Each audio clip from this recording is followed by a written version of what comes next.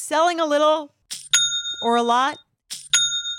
Shopify helps you do your thing however you cha-ching. Shopify is the global commerce platform that helps you sell at every stage of your business.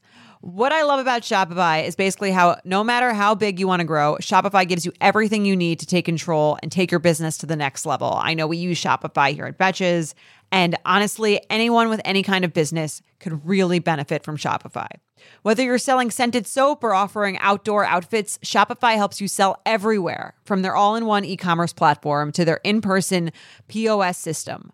Wherever and whatever you're selling, Shopify's got you covered. Shopify helps you turn browsers into buyers with the internet's best converting checkout, 15% better on average compared to other leading commerce platforms. And sell more with less effort thanks to Shopify Magic, your AI-powered all-star. Shopify powers 10% of all e-commerce in the U.S., and Shopify is the global force behind Allbirds, Rothy's, and Brooklyn, and millions of other entrepreneurs of every size across 175 countries. Plus, Shopify's award-winning 24/7 help is there to support your success every step of the way, because businesses that grow, grow with Shopify.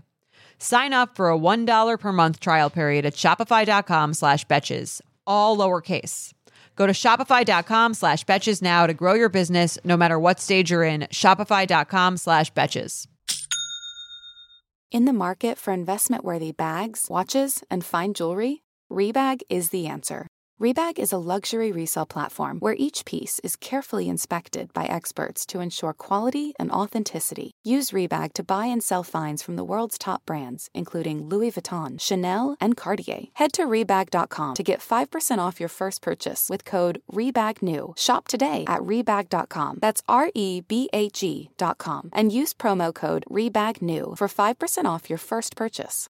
When you need mealtime inspiration, it's worth shopping Kroger, where you'll find over 30,000 mouth-watering choices that excite your inner foodie. And no matter what tasty choice you make, you'll enjoy our everyday low prices, plus extra ways to save, like digital coupons worth over $600 each week. You can also save up to $1 off per gallon at the pump with fuel points. More savings and more inspiring flavors make shopping Kroger worth it every time. Kroger, fresh for everyone. Fuel restrictions apply. Welcome to So Bad It's Good with Ryan Bailey, the podcast where we cover all the pop culture we love to hate, from the classic reality TV moments of the past and present to the latest Daily Mail headlines and everything in between. We'll dive into all the infamous and notorious messes you can't stop watching. I'm looking at you, Jax Taylor. I'm your host, Ryan Bailey. Oh, mama, I'm in fear for my life from the long arm of your law. Lawman is putting an end to my running, and I'm so far from my home. Oh, mama, I can hear you crying, I'm so scared and all alone. Hangman is coming down from the gallows, and I don't have very long. Give me a beat!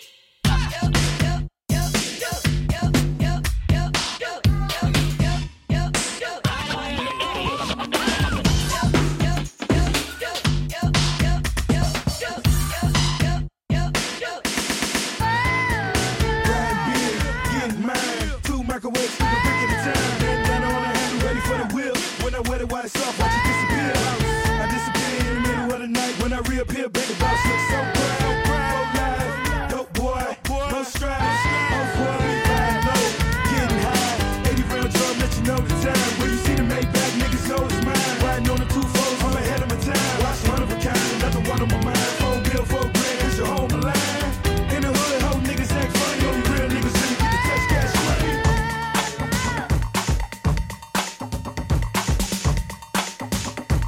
I will attack, and you don't want that.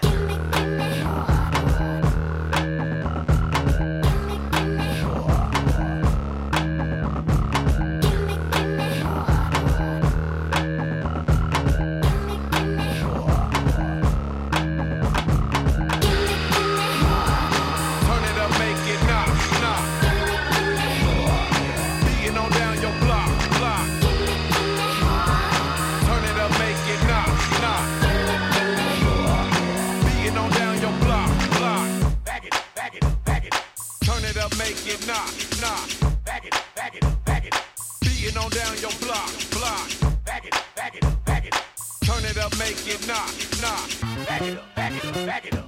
Beating on down your block. Let it drop, hey, let it, let it drop, hey, let it, let it drop, hey, let it, let it drop, hey, let it, let it drop, hey, let it, let it drop, hey, let it, let it drop, hey, let it, let it drop, hey, let it, let it. If you got the fattest ass on the block, now drop. Let a nigga see the Gucci pop, now drop. Do the snake, do the freak, do the bar, now drop. Yo, don't stop, don't stop. Real eyes, down south thighs, now drop. Waistline, 5, 6, 7, now drop. One time, all in together, now drop. Yo, don't stop, don't stop. Bend over, bend over, bend over, bend over, bend over, bend over, bend over, bend over, bend over, bend over, bend over, bend over, bend over, bend over, bend over, bend over. Let it, let it, let it, let it, let it, let it, let it, let it. Breathe in, breathe out, breathe in, breathe out, breathe in, breathe out, breathe in, breathe out.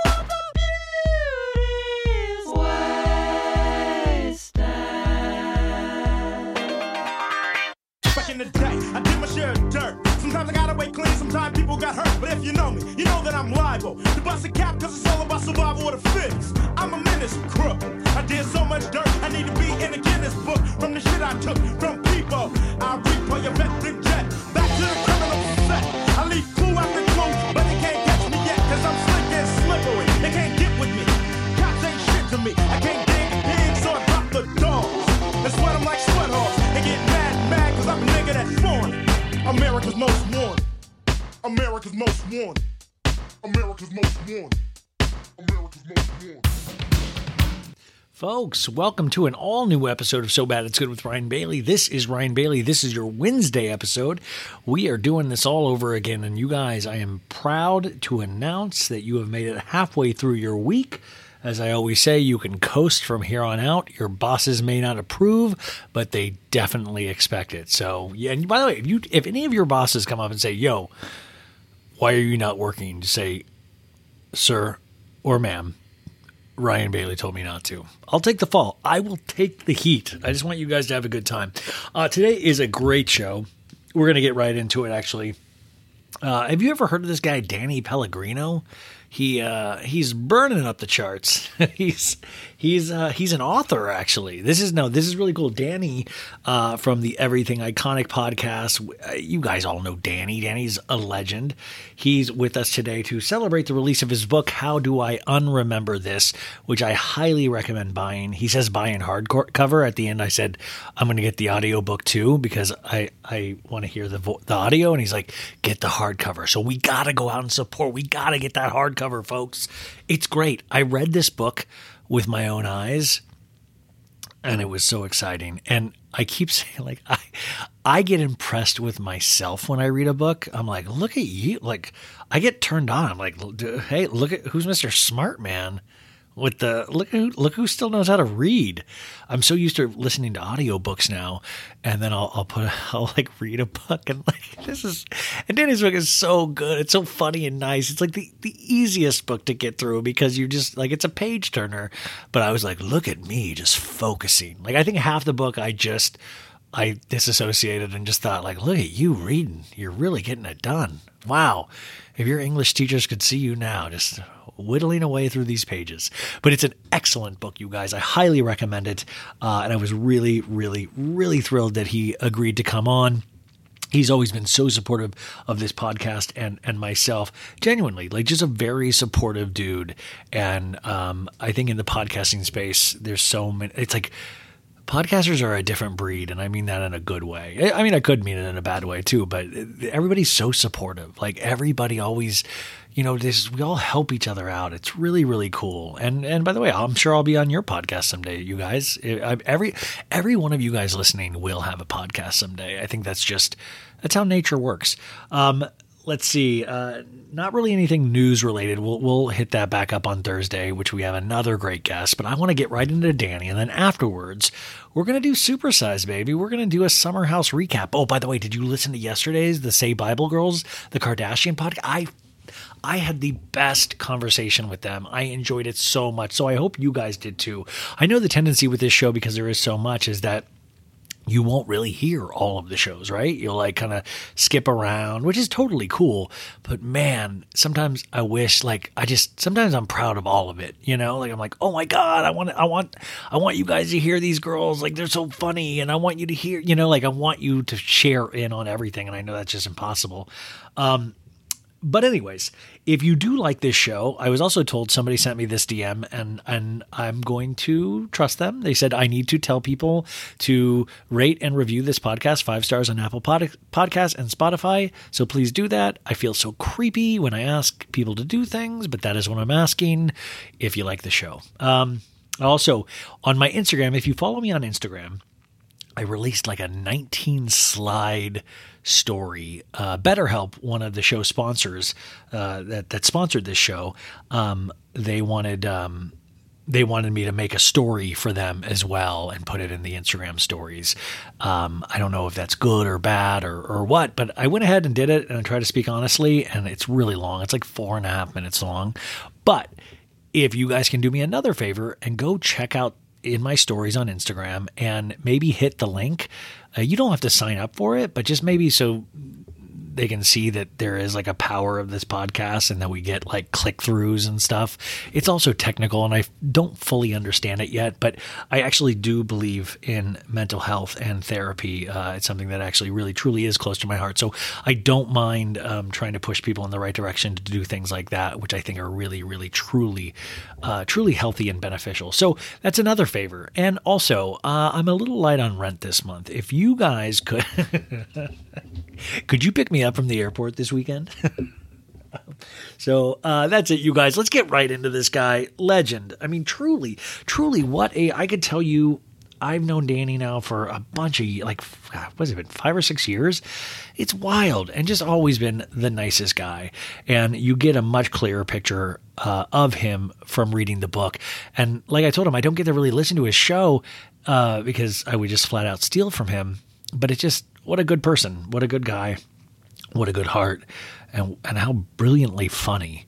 And it's a true masterclass. Like I look at that and I'm just like, I'm impressed with the stories, the writing, all of that, but I'm impressed in how he handles himself and how he looks at the world.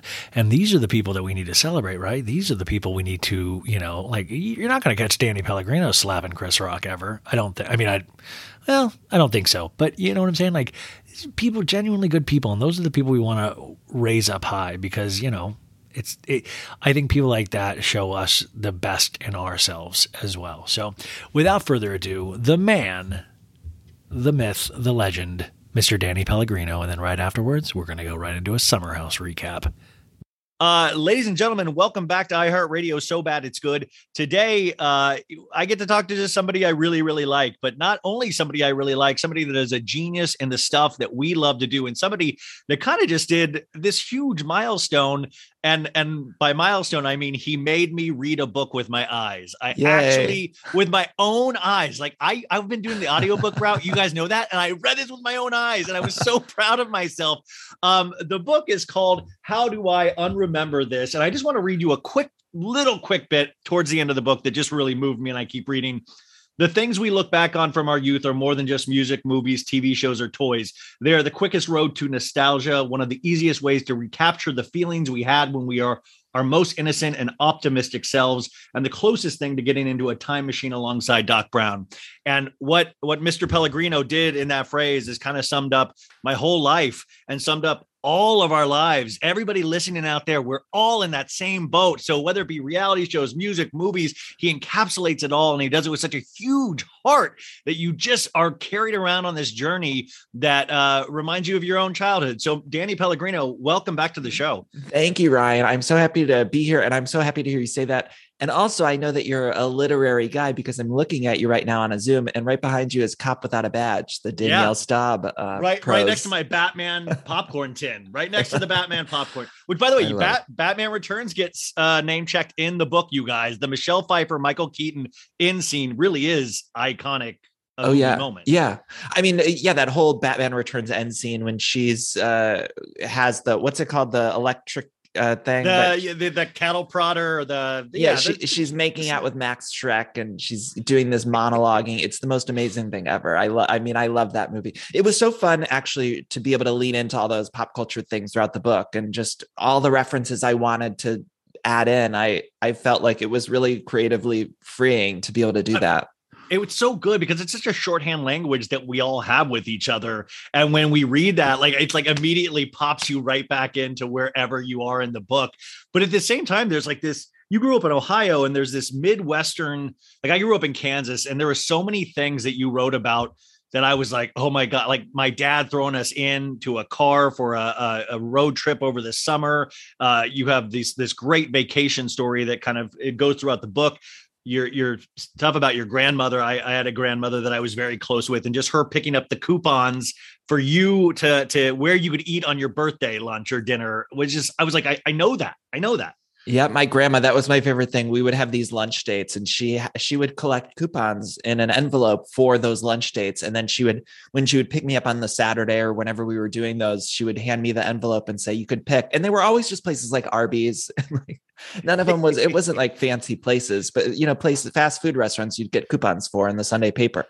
And she would just say, okay, pick one. And there was 3 options or whatever. But as a young kid, it felt like, oh my God, I can go anywhere. Like, I'm so you're taking me anywhere. special. Yeah.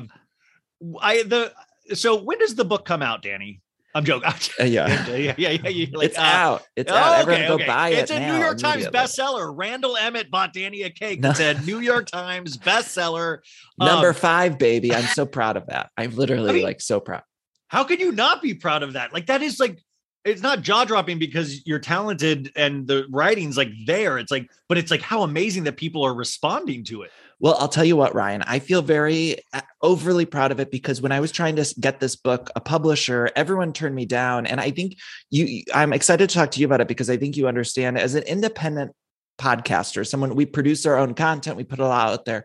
When I was going to these major publishers, they all turned me down. And I have an email of like what everyone said. And most people, they said that they didn't want the book because they didn't think there was an audience for the book, because I was an independent podcast, and here I was like, well, I'm showing you the numbers, like I can show you the download numbers. I can show you our merch sales, all that kind of stuff. But still, I think when you're not part of like a big corporation, an NBC Universal or ABC Disney or something like that, I think you're quick to be discounted. And so luckily I ended up finding a great Midwest publisher, Source Books. But that is the thing that sort of makes me most proud, is because I was trying to tell these people, like, I think there is an audience for it. And it was like, everyone just was like, no, well, you do a Housewives podcast. Nobody wants this book. And so that's why I feel most proud. And maybe that's really gross of me to say, and some people are probably rolling their eyes. Why would that feel gross? I mean, like, it's wild how people in control are very unimaginative sometimes, unfortunately so. And it then has people like, we have to push past our normal boundaries of what our like, because I will hide in the back. I will not shout my name. Like, in fact, the fact that I do this is wild.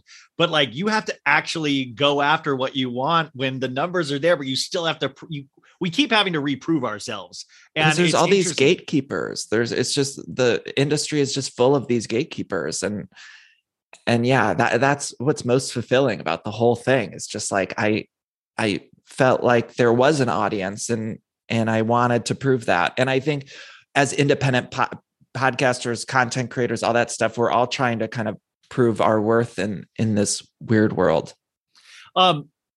How did Andy Cohen, in the acknowledgments, you thanked Andy and said he gave you some words of encouragement when nobody else did want the book? What were those words? Did you tell him you were trying to do this? Yeah, the day that I got that email from my agent of like everyone passing on the book, it was my agent put together all of their responses. And so it was just copied and paste of like, this is why we don't want this book, that we don't want this. And the day I got it, I think it was the day or the week I got it, I interviewed Andy on my show. And at the end of the interview, I had said something like, I really believe in this project, but like no one else believes in it, or everyone turned it down or whatever.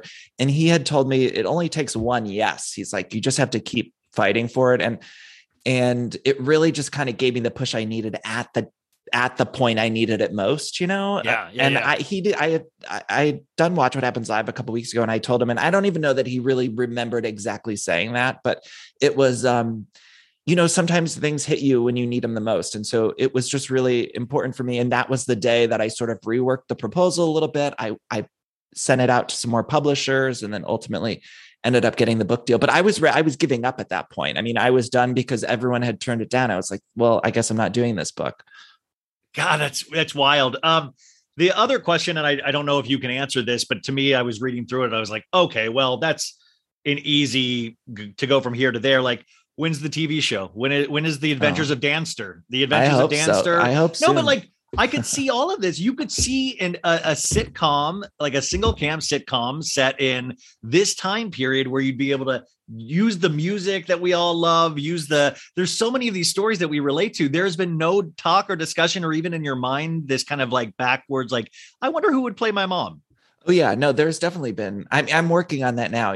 I have always written scripted stuff. So I've had a movie that's been sort of slowly in development for years, and everything takes forever and sometimes doesn't go. But so I've always worked on scripted stuff. So a lot of this stuff I've always, even as I was writing the book or before, I'd always imagined these things as sort of in the TV film world. So I'm working on that. So hopefully, Okay. Well, yeah, you heard it here first, folks. He's definitely doing it. That's a yes who all knows? around. Yeah, No, I would love to. I wish somebody would. Let's stop. Yeah. Somebody needs to call me and make it happen. But I'm working on it. I'm working.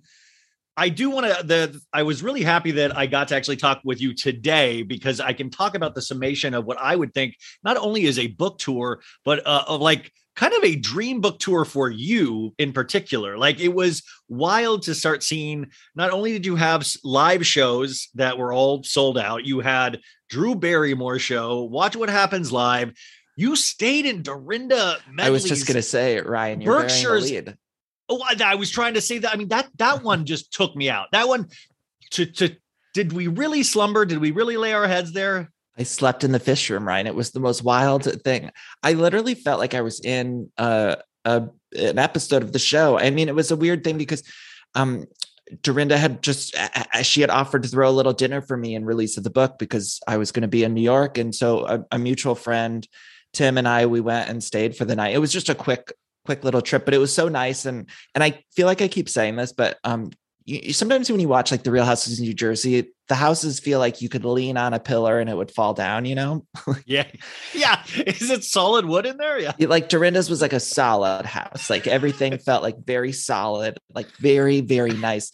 And I haven't mentioned this, and I hope I'm not speaking out of turn. I never want to speak out of turn, but the sheets were like the nicest sheets ever. And they were like, and I asked, I said, what are these sheets? Because they were magical cloud sheets, and they were fret sheets. Like, I hope, I don't even know if I'm saying that right, because they're like very wealthy sheets. And I looked, yes. It's like FRETTE.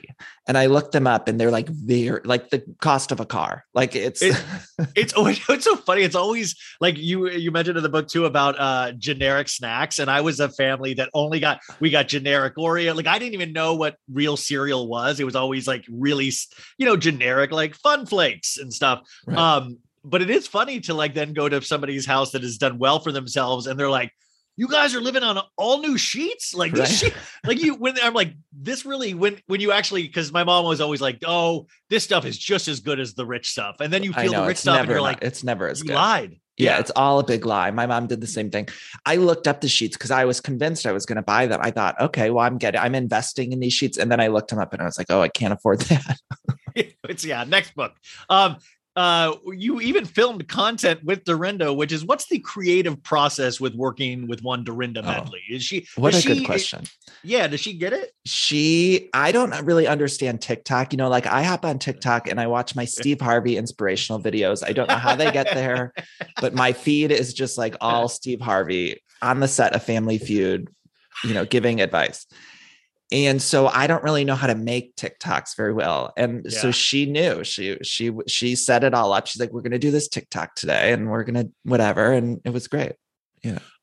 Did she give you any direction? Was she like, Danny, we need a little bit more on this one.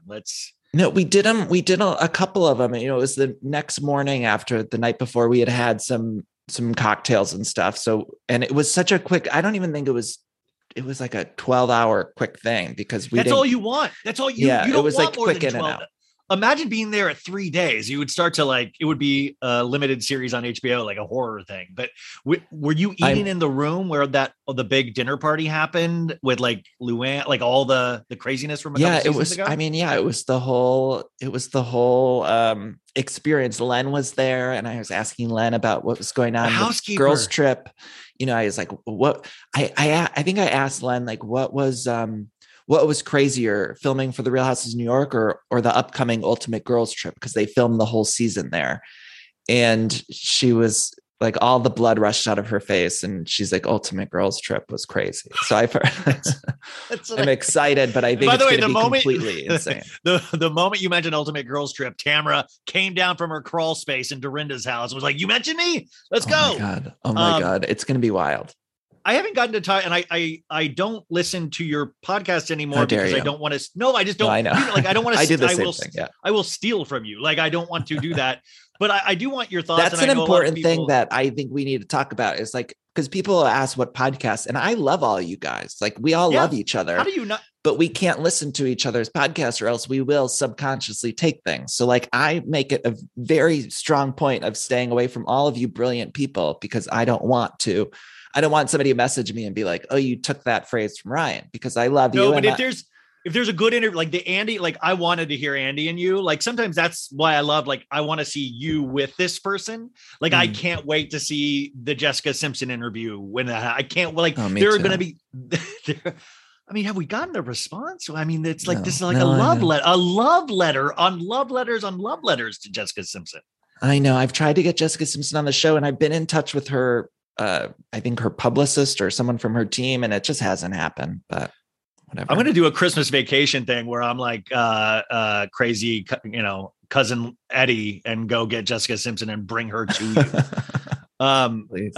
So you were at Dorinda's. You did Watch What Happens Live as a main guest. How does Andy smell? Like, does he smell? He seems like he would smell great. He smells really good. You know, the whole Watch What Happens Live, like it seems like such a fun place to work. And I've only been there a couple times, but it seems like everyone is just so nice and fun. And it's just a good vibe. I don't know. It's just a great, and they serve you drinks. Even backstage, they serve you drinks. You know, the audience gets drinks. It's just a fun time. And it was fun. No, towards the end of the book, you also talk about your acknowledgements of all of the TV show hosts, and especially female hosts, that have kind of led you. And I love your comment about Bonnie Hunt, who I love, and I know you've talked with before, but she might've been a little too quick for daytime, which I was like, that nails it. Yeah, I'm endlessly fascinated by talk shows. I love a daytime show. I love a late night show. But I think when it comes to Bonnie, she was so quick. And that's what I do at nighttime, is like watch old talk show clips on YouTube, and I'll watch Bonnie. And sometimes she was just so quick. And I think for a daytime audience who is making dinner and who is folding laundry and kind of doing other things, like with late night, I think you can have that quickness because the audience is winding down. So they're kind of more paying more attention to what's happening on screen a little bit. I think maybe not anymore because people are watching late night in clips on YouTube the next day. But I really feel like when she was on, she was just a little too quick for the daytime audience. Yeah. We talked about daytime or just talk shows in general last time you were on, because I just grew up just so fascinated with all of it. Just like, it was just that was my dream. Like I cried when Letterman went off the air. I mean, like, these people are our friends. Who was it for you? Was it Letterman? Like, who was your favorite? There was a moment as a child. It was Arsenio Hall for a second, actually. Wow. I was like kid. Like, I just thought it was like so, and he had a Batman episode, I remember. And I was like, whoa. But then after that, it was like Letterman. I was very against Leno. Carson, I appreciated greatly. Conan, sure. But I was also a huge Joan Rivers fan as a kid. So it was, everybody brings something to it, but that's why when somebody doesn't belong there, like a Chevy Chase per se, when he did his, it like sticks out like a sore thumb, because it's almost like podcasters or people getting into podcasting where you're like, you don't realize this is work. Yeah. Like I sometimes feel that with talk shows, they'll just give it to a name. Right. Yeah, I think you're totally right. And there's certain talk show hosts. It's almost fascinating. I think we've talked about that CNN series about the late night, which was so good. Yeah. But I think, there's certain ones that stick out that are really bad. Even in the daytime world, I'm fascinated when there's like a Megan Mullally or a, I don't know, Kris Jenner or someone who pops in for a season like that. Even a to me Bethany is Frankel. Bethany, like, I mean, there's been so many, or Queen Latifah or Anderson Cooper. And I think in daytime, especially, I think you have to give so much of your personal life. And sometimes I'm thinking, I'm like, well, why did Queen Latifah do it when she has always sort of told us that she doesn't want to reveal much about her personal life, which is completely valid. But it's like or Anderson Cooper, who up until recently really didn't tell us anything about his personal life. All of a sudden, he has tons of personal life going on. Yeah. Kids all of a sudden, loves to drink with Andy. Daytime TV, it's like you have to kind of be warm and you need to be like the audience's friend. And so sometimes I look at some of those 1 season or 2 season wonders and I'm like, that was such a weird choice. Like, why did we do that? I mean, you make this great point in the book about Oprah too, is that I know your mom really likes Oprah and you went back and watched that show on the making of the final season of Oprah, which I loved, but she was like just a special diamond that we won't really see come our way again. And like so smart, so funny, like her choice of guests, which you were just all over the place. Does that inspire you when you still put together your show? Because your guests have gotten more interesting and more interesting. You're still doing the recaps, but your guests are kind of encapsulating so many different areas than I believe when it first started. Is that always active in your mind? Yeah, I always try to just follow what I like. And so I understand that most of my audience comes for the Bravo recaps and stuff like that, but I also want to keep it fresh for me. And I like talking to a lot of these people. And so sometimes I'll have a guest that will even surprise me. I recently had Lisa Ann Walter, who was on that Abbott Elementary show. Yeah. And I love that show. And she's also been in a million things. And I love talking to her. She's been around the industry for years and years and years. She had so many great stories. And I ended up hearing from so many people who were like, I didn't think I would, I wasn't going to listen to that. And then I did, and I loved it, or something like that. And so that is always the most exciting to me, when somebody kind of is a surprising guest. I love getting to talk to people and interview some of the celebrities. I love celebrity entertainment, all that stuff. And so hearing some of these stories is thrilling for me.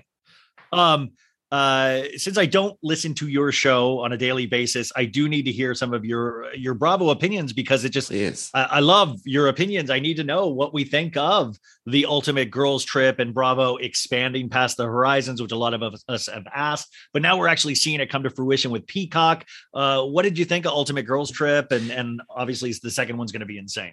Yeah, I loved it. I think the second one's going to be a totally different flavor, but the first one I thought was great in that it was kind of behind the scenes. I was happy when we got Luann talking about Cameo. Like, that was all I needed from that. It was like, Luann. Use the real world. Use like the real world around you. Yeah.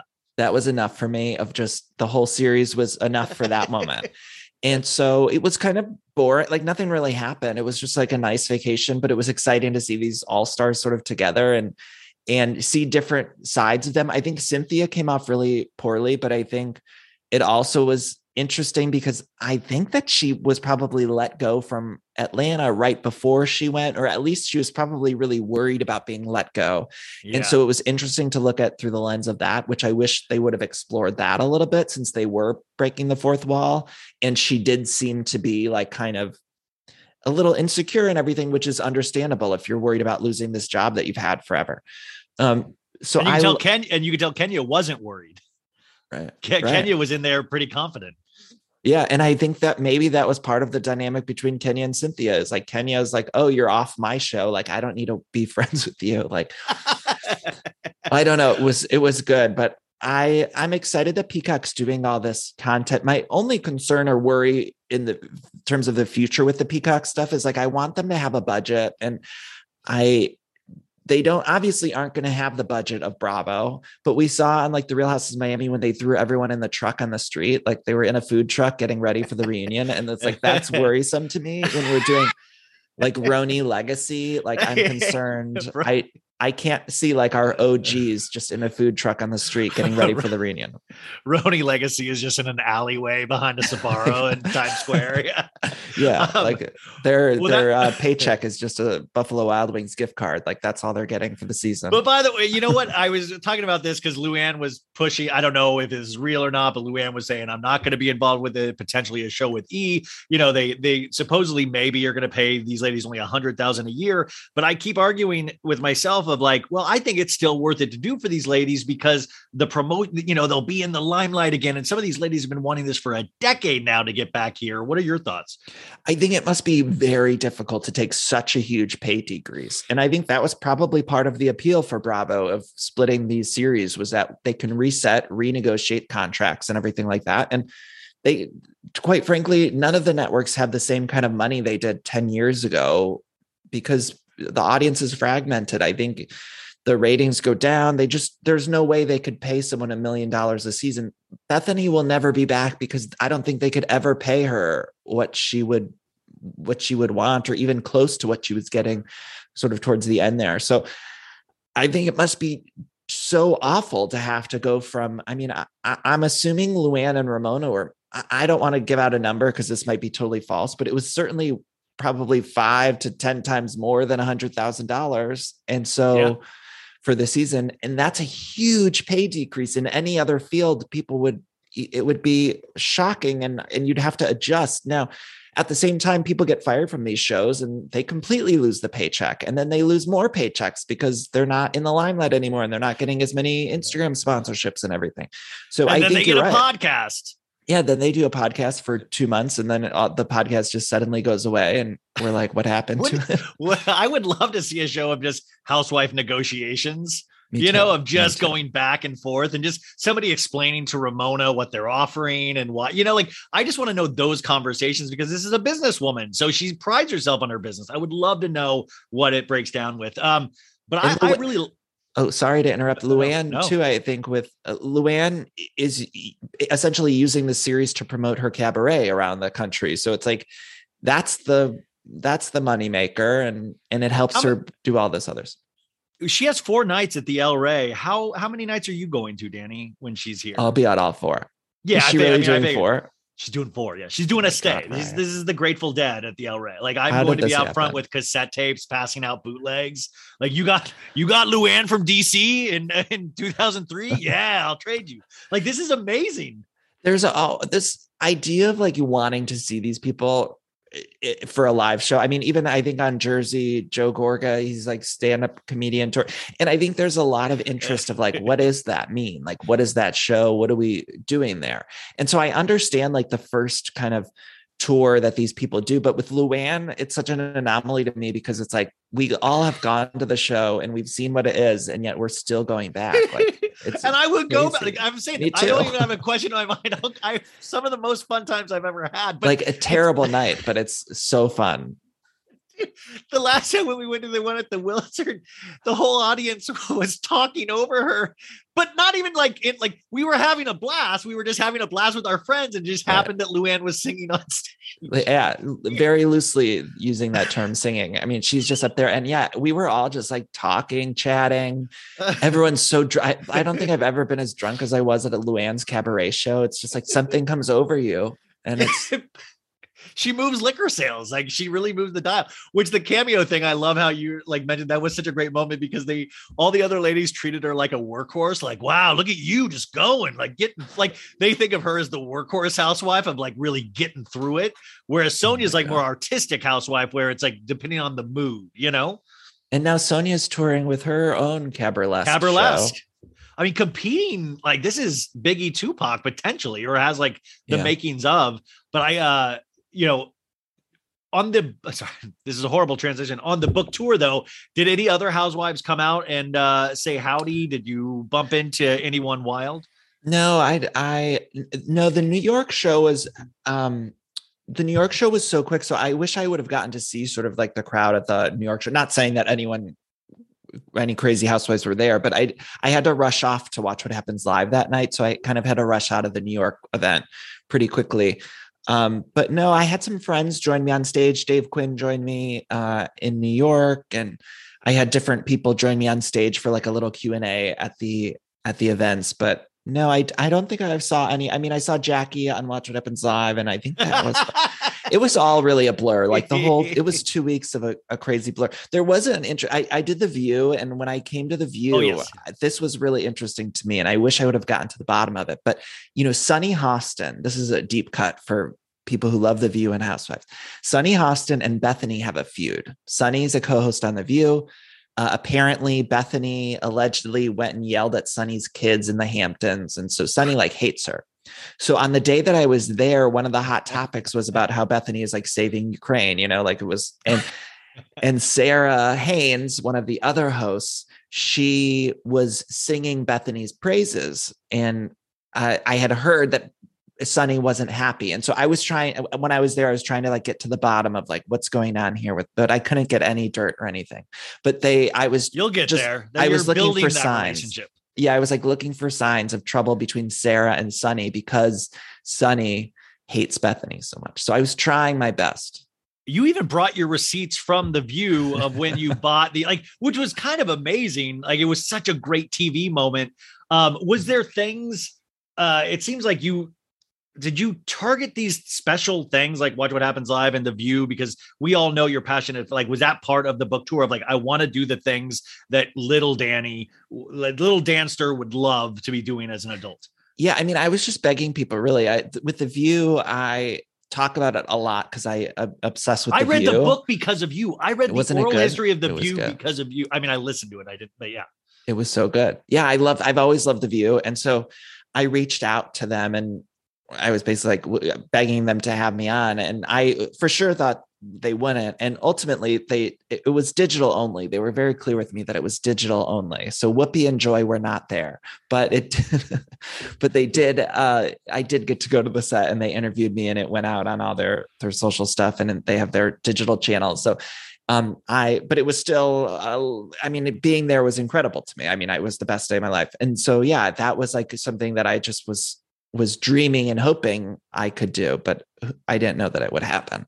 But God, this is just so funny. You have, and at this point, it's people don't realize the audience that you have is you talk about the Taylor army. There's the Pellegrino army. There's these people are so motivated. In fact, I love my Instagram. I love to just get lost in stories because I'll follow a lot of people. I don't care.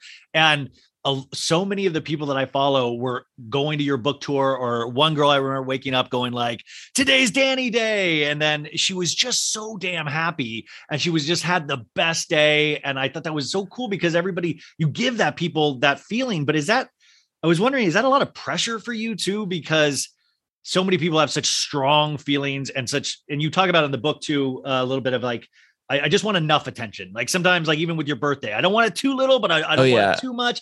It's got to be overwhelming at times to realize how much you mean to people. With all of the book stuff, I was just so excited that anyone was excited to read it. And it was such a long, arduous process of writing and all of that stuff. So really, I felt so happy that people were embracing this project. And yeah, that just meant the world to me. So I was just excited. And it was it was a really crazy kind of couple of weeks because we were traveling to, there was I forget even how many cities. It was 6 or 7 different cities all within a week. And so I didn't even have time to process much of anything that was happening. It was just, I was excited and running off of an adrenaline. So yeah, I feel going back to kind of what I said, I feel so grateful that there are people who are interested in reading or supporting, because it is hard to get support. And I have been struggling for years and years and years in this industry. So to have anyone sort of embrace anything I'm doing it means the absolute world to me. And I told everyone on the book tour when I was at these events, they changed my whole life because they changed my whole life. And I'm sure you can relate to that. It's you kind of start the podcast and you hope it does well, but you don't know if anyone's going to listen or if you're going to keep at it or whatever. And so anyone who listens or the people who have listened from the beginning or who start listening this week, those people changed my life more than they'll ever know. And anyone who bought the book, that's now changing my life. And I feel so grateful. Yeah, no, it truly is this kind of amazing, weird thing. And I think also you point out in the book, and you don't go so in depth about it, but you came out to Los Angeles to try to get a career in the arts. And and that's why, I think the original book title was like Detours, or because you do have these detours, and you had, this was a little bit of a detour, but you ended up getting to where you wanted to go anyways, even with that detour. What were your first years like in Los Angeles of the struggle? Well, so before I moved to LA, I was in Chicago and I was studying at Second City in the IO theater. And when I moved out here, I was sure I was going to do the Groundlings, which is a comedy theater out here. And then SNL was going to be like, we're putting you yes, on. That's the career plan for all of us usually. Tale as old as time. Now the Groundlings theater is a very long program here. And so towards the end of it, they essentially will cut you at a certain point, but it was years. I mean, I spent years at the school, and when they cut me, it was at the same time I'd had some other professional and personal setbacks. It was when my grandmother passed away, who I was really close with. It was just like a really bad kind of moment. And that was when I was completely giving up. And then I thought I had also been doing stand-up. And I remember telling a friend, I was like, I'm never getting on stage again because it was too much. It was all too much. And I was in this really depressive episode, and a friend told me I should start a podcast. She's like, you can perform from your house. You don't have to get out of bed, and so it took me a year, I think, from that point before I actually recorded anything. And then the podcast, it snowballed more than I could have expected, but it's been gratifying to kind of go then to do live podcast shows, because I was certain before I started the podcast that I would never get on a stage again. And so now it's really fun to kind of get out there and the podcast, even the book tour, I kind of did like a hybrid. I wanted it to be like a show. I kept telling everyone it's like a comedy concert. I wanted everyone to have fun. And Che Diaz, baby, like that's what Che. That's you. That's exactly how Che Diaz wants it to be. Yeah, we all needed to channel a little Che Diaz, and so I think I tried my best to not make it just like me talking about the book. We talked about housewives. We had a good time there. I tried to make it like a fun event, and it was just cool to kind of be out and in front of people and laughing. I think we all are excited to laugh at nonsense right now. So, Danny, how are you going to play Dynasty Typewriter that's going to sell out in 20 minutes because of you? Why are we not doing a big, are we about to do another big tour? Because we got to, because you had to cancel the last one pretty much because of COVID. The book tour is fine, but we need a full tour. If I was your manager, I would be pushing for that with bigger venues. Tell me that's happening, because the Dynasty's tickets were sold out immediately and I couldn't get a ticket for that. I think hopefully soon. Hopefully soon. All the book events, they were scheduled with the publisher. So we tried to partner with independent bookstores. So with those events, it was we were kind of up to the independent bookstores. So each location, we picked an indie bookstore, and then they have different venues they work with, and so they were sort of the ones deciding of the venues and stuff like that. But hopefully there'll be a bigger tour or some sort of tour in the future. Yeah. End of this year. I know when COVID, I had the whole big tour plan, and I think I only got through 3 dates or something before COVID. So I remember the last couple of pictures are like you had started, and then I think the last ones, it was like Danny has a mask on. Oh my God, it was terrifying. I think the last two I did were Dallas and Atlanta. And in Dallas, I remember I got off stage and my phone that was when the then president had come on, and there were all these news alerts about like Tom Hanks. That was the night that Tom Hanks, I was like, you got Tom? If Tom's down, we're done. Right. It was like, I got all these news alerts on my phone, and then they were like, okay, you got to come do the meet and greet. And I'm already like kind of a germaphobe person anyway. And I was like, oh my God, I was so scared. And it was crazy. The podcaster in the plastic bubble. Yeah.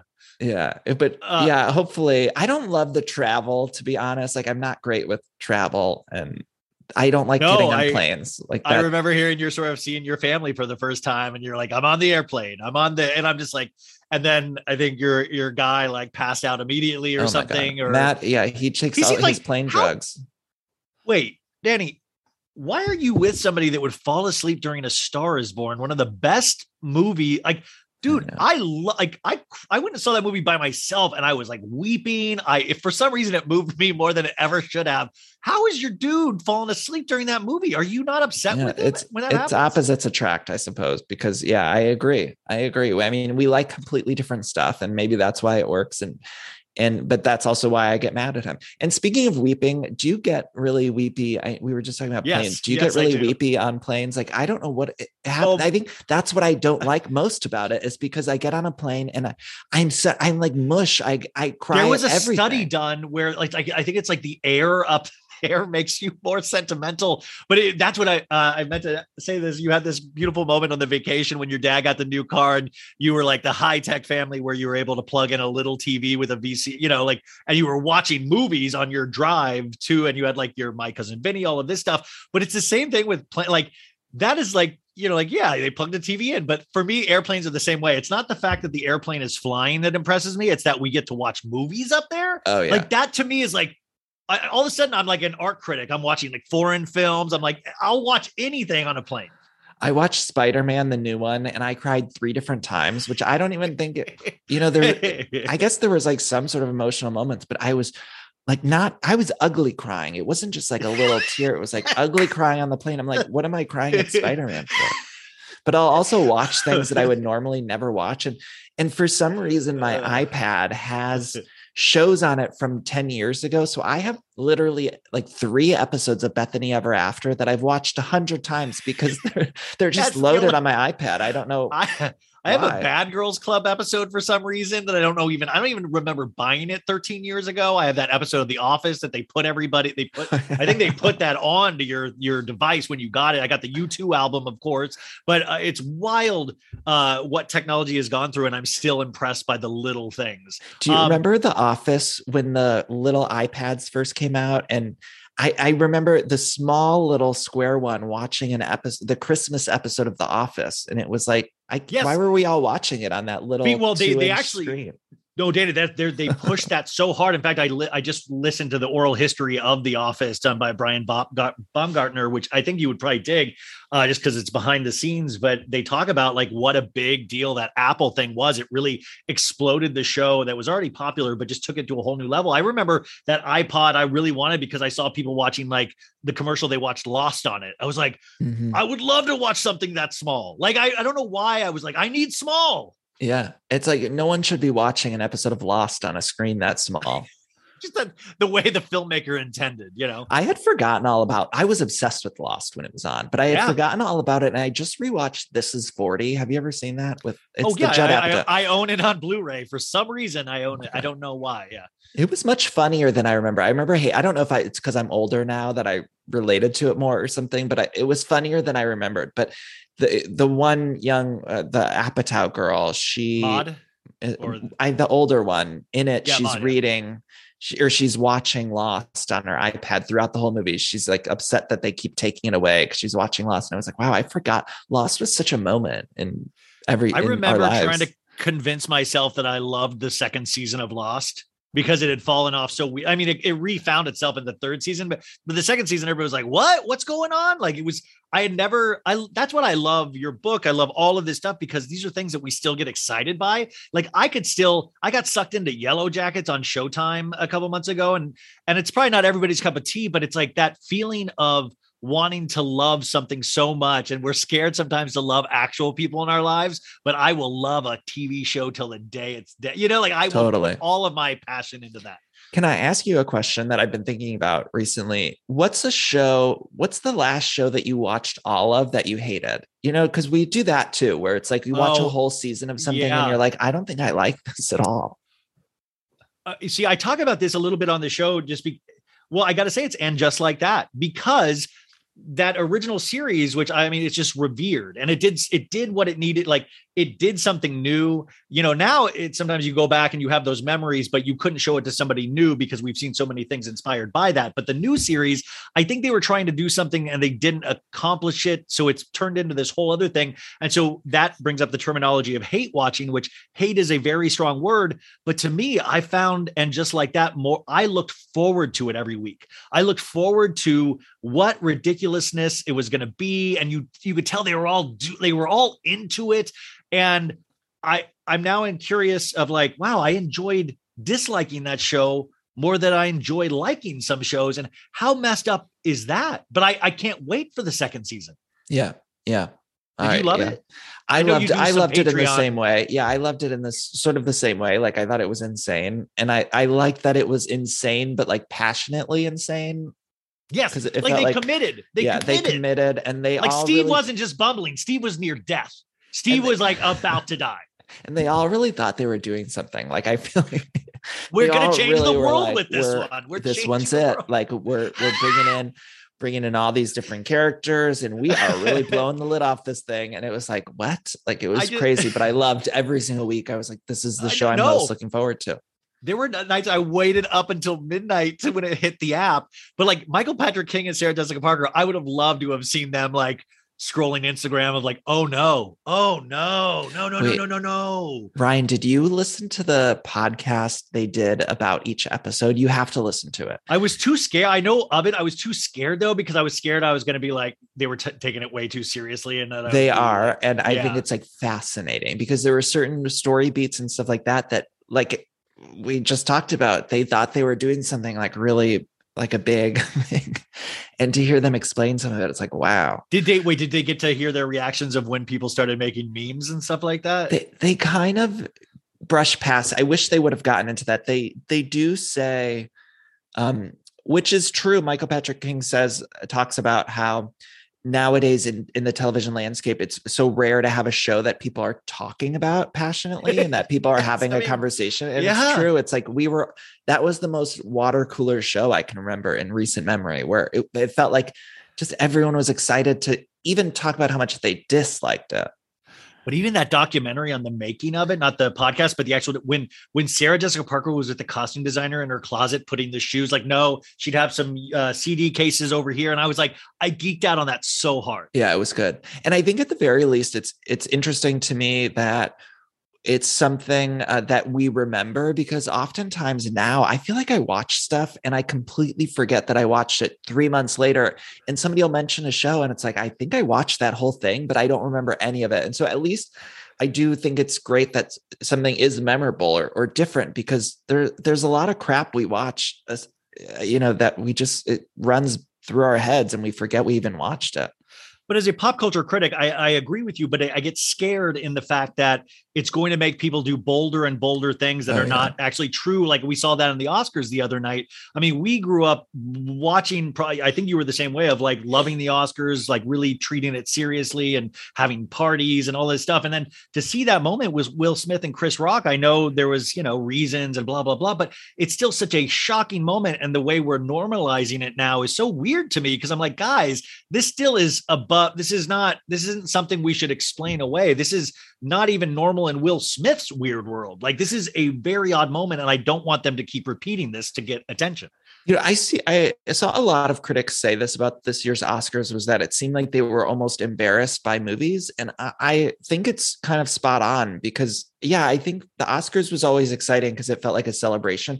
And a lot of it felt arduous when you're watching a 3-hour show where, even as a kid, there would be certain categories I'd be like, oh, I don't care about that short category or whatever. Yeah. But I think it's still important, because that's what the Oscars always was. And the Golden Globes, on the other hand, was always more of like a party kind of thing.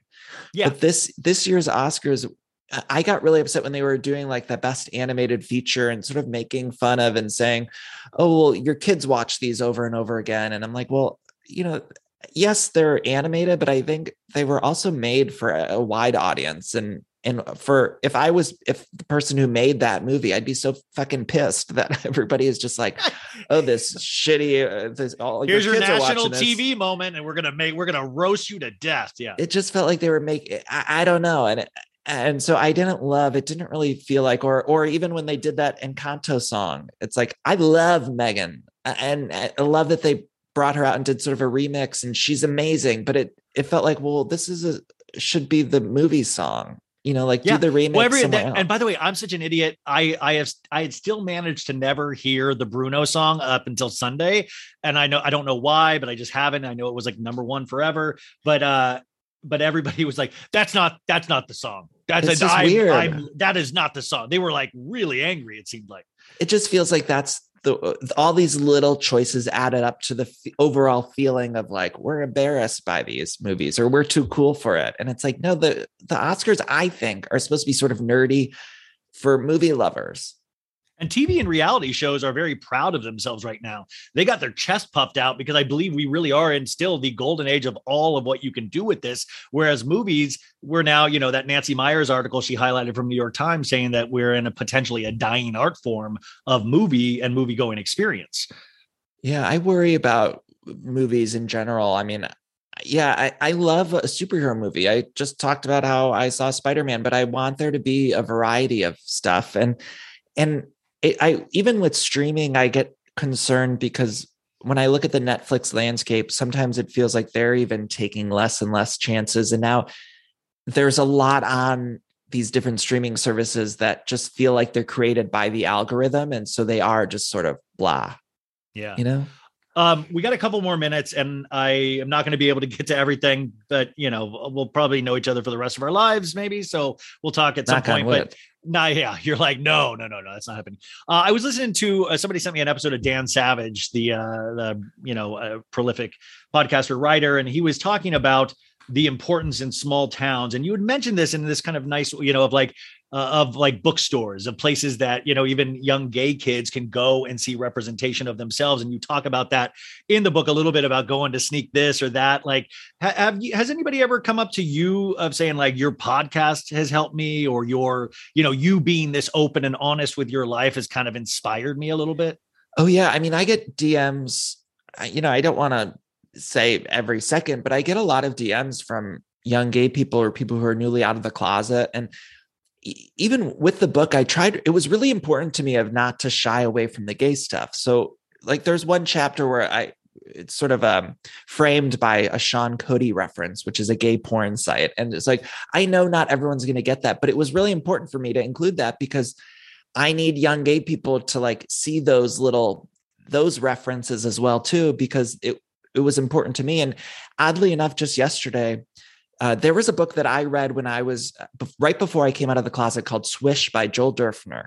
And it was, I remember reading it in a Chicago Borders bookstore, and I still have my copy of it. And I mentioned it a bunch of times in different interviews because it was so important to me to see like a gay man it wasn't a horror story, or it wasn't a tragic story or tragedy. It was just this gay man living his life. And it was an essay collection, and he was funny, and he used pop culture references, and he talked about sex, and he talked about friends and family and all that. You mean like an actual person? A human. Yeah. But at the time, this was like 2008 or something around there. And it was wild to read that, for young gay Danny to see that. And he just reached out to me. I got an email from the author. He said somebody had sent him an interview where I talked about this. And so I was able to tell him directly too what that book meant to me, because I do think it's still important. We're living in Los Angeles where there's a lot of different kinds of people. But when I go back home to Ohio, there's not a ton of different kinds of people. And so I hope that people will read the book or listen to my podcast or something. And yeah, a little gay kid or something will feel like, okay, everything's going to be fine. Like, I love it. It's perfect, it's so important. Like it just truly is to have this kind of representation in the best way possible. Why don't you like Summer House? I'm liking Summer. I loved this week's Summer House. Right? It's good. Yeah. I loved it. Sometimes it feels too chaotic to me. And I don't know. Last week was insane. It was like a train. It wouldn't stop. I know. And I don't, all the drinking stuff, I don't know if it triggers me in a weird way or something, but it's just like too much. Too much. It hurts. But like it physically hurts me to watch. Cause like, I'm like, how are you getting up the next morning? Like I always think about hangovers in my knees now. Like when Austin picked up Lindsay and jumped in the pool, I was like, my knees wouldn't be able to do that. No way. And I think because we're around the same age as them. And so I'm watching them and like, how are you all doing this? And also I find something kind of dark about it all. Oh, kind of. Finally, Vanderpump Rules. We're huge fans of the show and stuff like that. What was your initial reaction to Katie and Schwartz doing something that I thought they would be together for the rest of our lives? Probably miserable, but what did you think? Was that shocking? I was sad in a weird way. It like hit me very hard, and I don't know if I was just extra emotional, but I was like, man, I'm sad about this. Like I don't know. I teared up. Like I was comparing it to my own life. Like yeah, and I think part of me, well, I also all along sort of felt like they were a bad match. I mean, we've seen pretty awful, like they didn't seem to really love each Yeah. other. But at the same time, I was like, man, those two kids couldn't make it work. Even though I feel like every week on my show, I was like, they need to break up. Isn't it, we all said that, and then it happens. We're like, oh man, you didn't stick it out. That's crazy. And I think I at least was worried or kept wondering, maybe it's all for PR or a show or whatever. And then again, when they officially filed, I think it was in page 6 that they officially filed. That was what made me, that like put me over the edge. I was like, man, they couldn't make it work. All of a sudden, Katie's like Speedy Gonzalez. She's like, let's file immediately. I'm like, where did this Katie come? Like, Katie was knitting a couple seasons ago, and now she's filing a week after announcing separation. That's wild. And look, as someone who has begged for them to end that show, because the past couple seasons, I need take them, it back right now. You take. I know, you want I know. a 10 And now, season but that's what I'm saying. Now I need the cameras on these people. There's a lot happening. That's exactly right. I feel like last season was kind of finding their footing after all of the cast changes. And it's like, now we have all this stuff going on, and I'm concerned that they don't have cameras in front of them for all this major life events that are happening. I'm concerned about it. I do get concerned. I'm like, where GoPros exist? We can just strap these onto these people. It's like they already are humiliated in certain ways. Danny Pellegrino, the book is called How Do I Unremember This? You've already got a copy. He doesn't need to do this. He's just a good person. This is the go buy it. We need people to buy the book. Well, we're going to keep buying it. In fact, I just bought the audiobook as well because I wanted to give you a compliment. Is that reading this, you reminded me a lot of somebody that I truly love, David Sedaris. And I was like, I need to hear your voice read these words, because one of my favorite things is listening to a David Sedaris audiobook because of his voice. And you have a similar little, like just a really good tone in your voice. So I'm very excited to listen to this, but you guys, please, let's go. So you're already supporting, but go support harder. Hopefully we'll see the movie, the TV show, the play, all of this stuff spin off of this book. Is there anything else that we need to know, Danny? No, that's you have it. to keep things pretty close to the vest.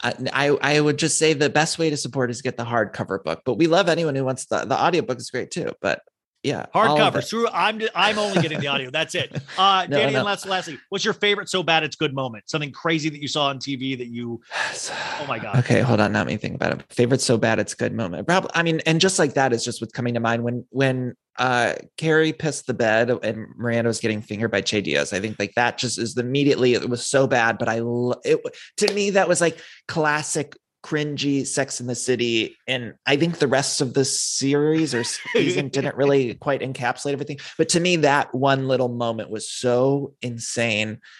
And like yet it felt kind of classic-y Sex in the City to me. Just Carrie pissing her. Amazing.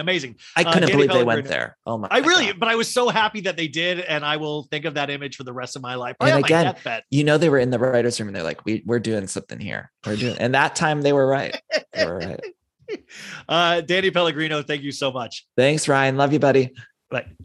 Folks, summer is just around the corner, so it's time to say goodbye to those jackets and sweaters and hello to shorts and tees. Now, I wanted to update my wardrobe for the long haul without spending a fortune, and luckily, I found Quince. Now, I have a lineup of timeless pieces I want that will keep me looking fresh year after year. I got a pair of tan shorts. I got a pair of green shorts. I cannot wait to style these for summer, and I gotta tell you, the quality is great, because Quince has all the seasonal must-haves, like 100% European linen shirts from $30, performance polos, and versatile flow knit activewear. The best part?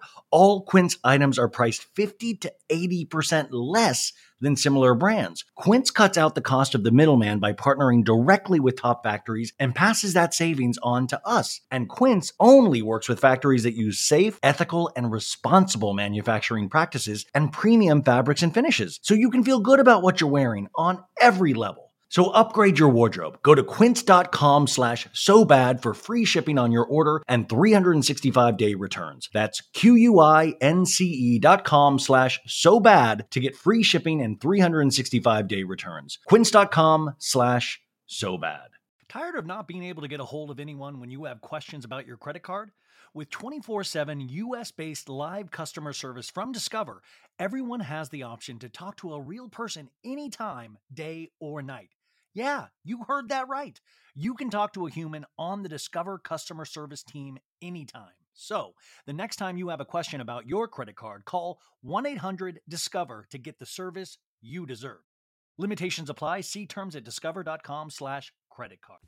Folks, we are at the part of the show where I wax poetic about our sponsors, and we have a returning sponsor with us, and that is Seed, which makes one of the damn best probiotics out there, period. Now, they send me this kind of copy to read, and they ask me questions like, why were you excited to try Seed?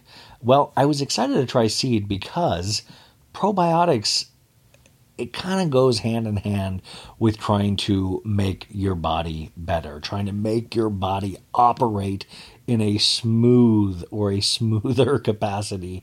And I got to tell you, since I was on all the antibiotics from my face medication from blowing up, they said you need a solid probiotic. And I said, what about this? And they were like, yeah, you could totally use that. And it was Seed. What I love best about Seed, well, I mean, of course, the probiotic part, but I got to tell you, being kind of like, I'm not fashionable, but at the same time, I love the way this thing is packaged. It's in this like green bottle, and then they give you this bottle on the side that's like a daily pill bottle case that you can take around, and it is the coolest packaging I've ever seen a product have. Like, no joke.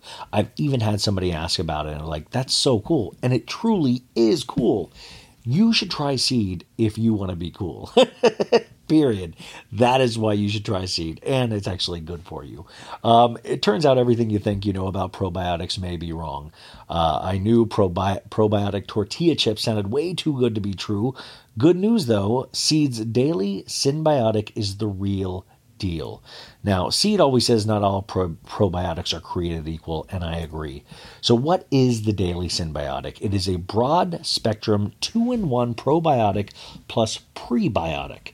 It is a proprietary formulation of 24 distinct probiotic strains in scientifically studied dosages.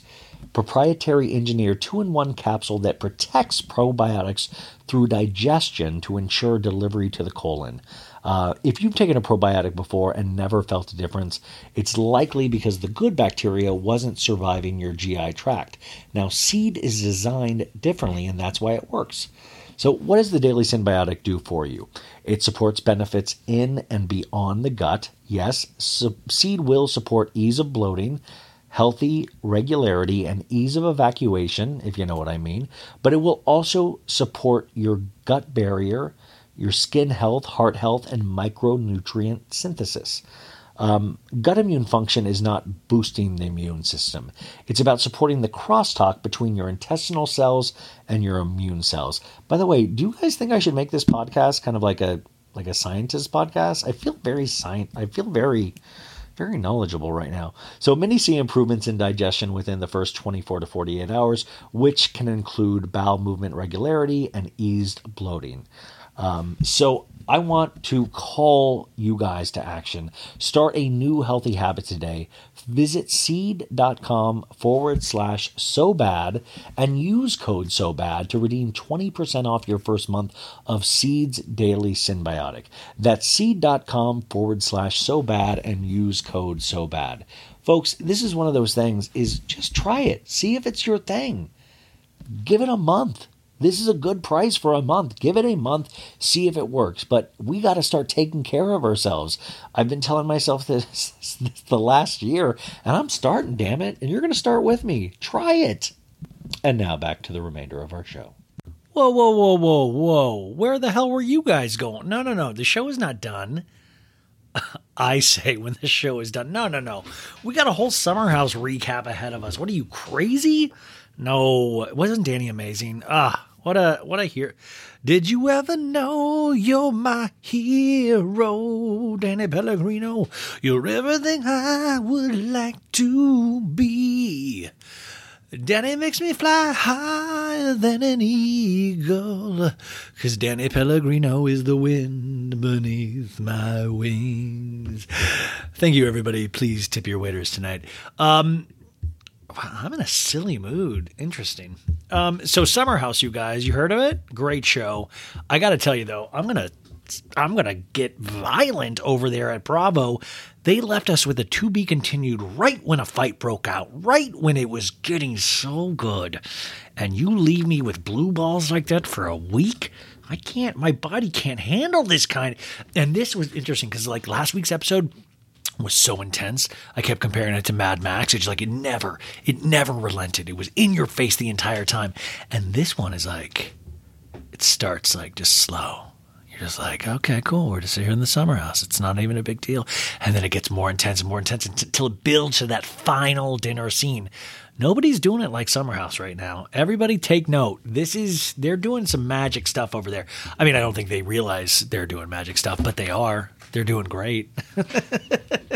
And by the way, we're 2 weeks in a row now where Kyle and Amanda have not fought that much. And that's a win when you're like, whew, thank God. Like they fought like, I think the first 5 episodes. So it was like, I was even I couldn't handle it any longer. So thankfully we have 2 back-to-back episodes, which is like, that's the winning streak you want to be on, you know?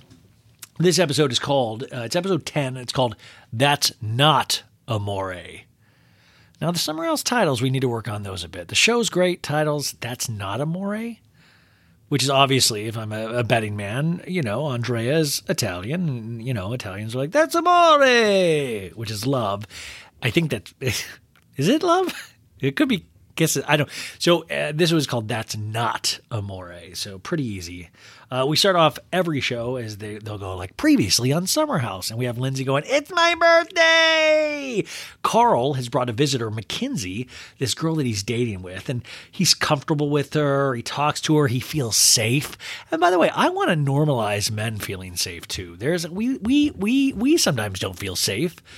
I just want somebody to hold me while I weep gently into a shower. You know what I'm saying? Like, I like Carl. I like Carl's being in touch with his manly feelings. I like that. Austin's driving with Kyle. We see in a scene where he's like, yo, bro, I'm getting married in 41 days. These investors, they want me to get a prenup, which is just so weird. I guess it's like investors, if they're investing in you, they want to know where the money would go if you got divorced. But also it kind of seems like too personal. Like, why don't you back off, investor? You know, like, what do you want to, like, how many times you guys boned this week? That's too far, Mr. Investor. It's too far. Maya, of course, we get a scene where she explains once again that she was in a 5-year engagement. She's new to dating. And Danielle in this last episode set her up with this good-looking dude named Oliver. And they go on a date this episode, you guys.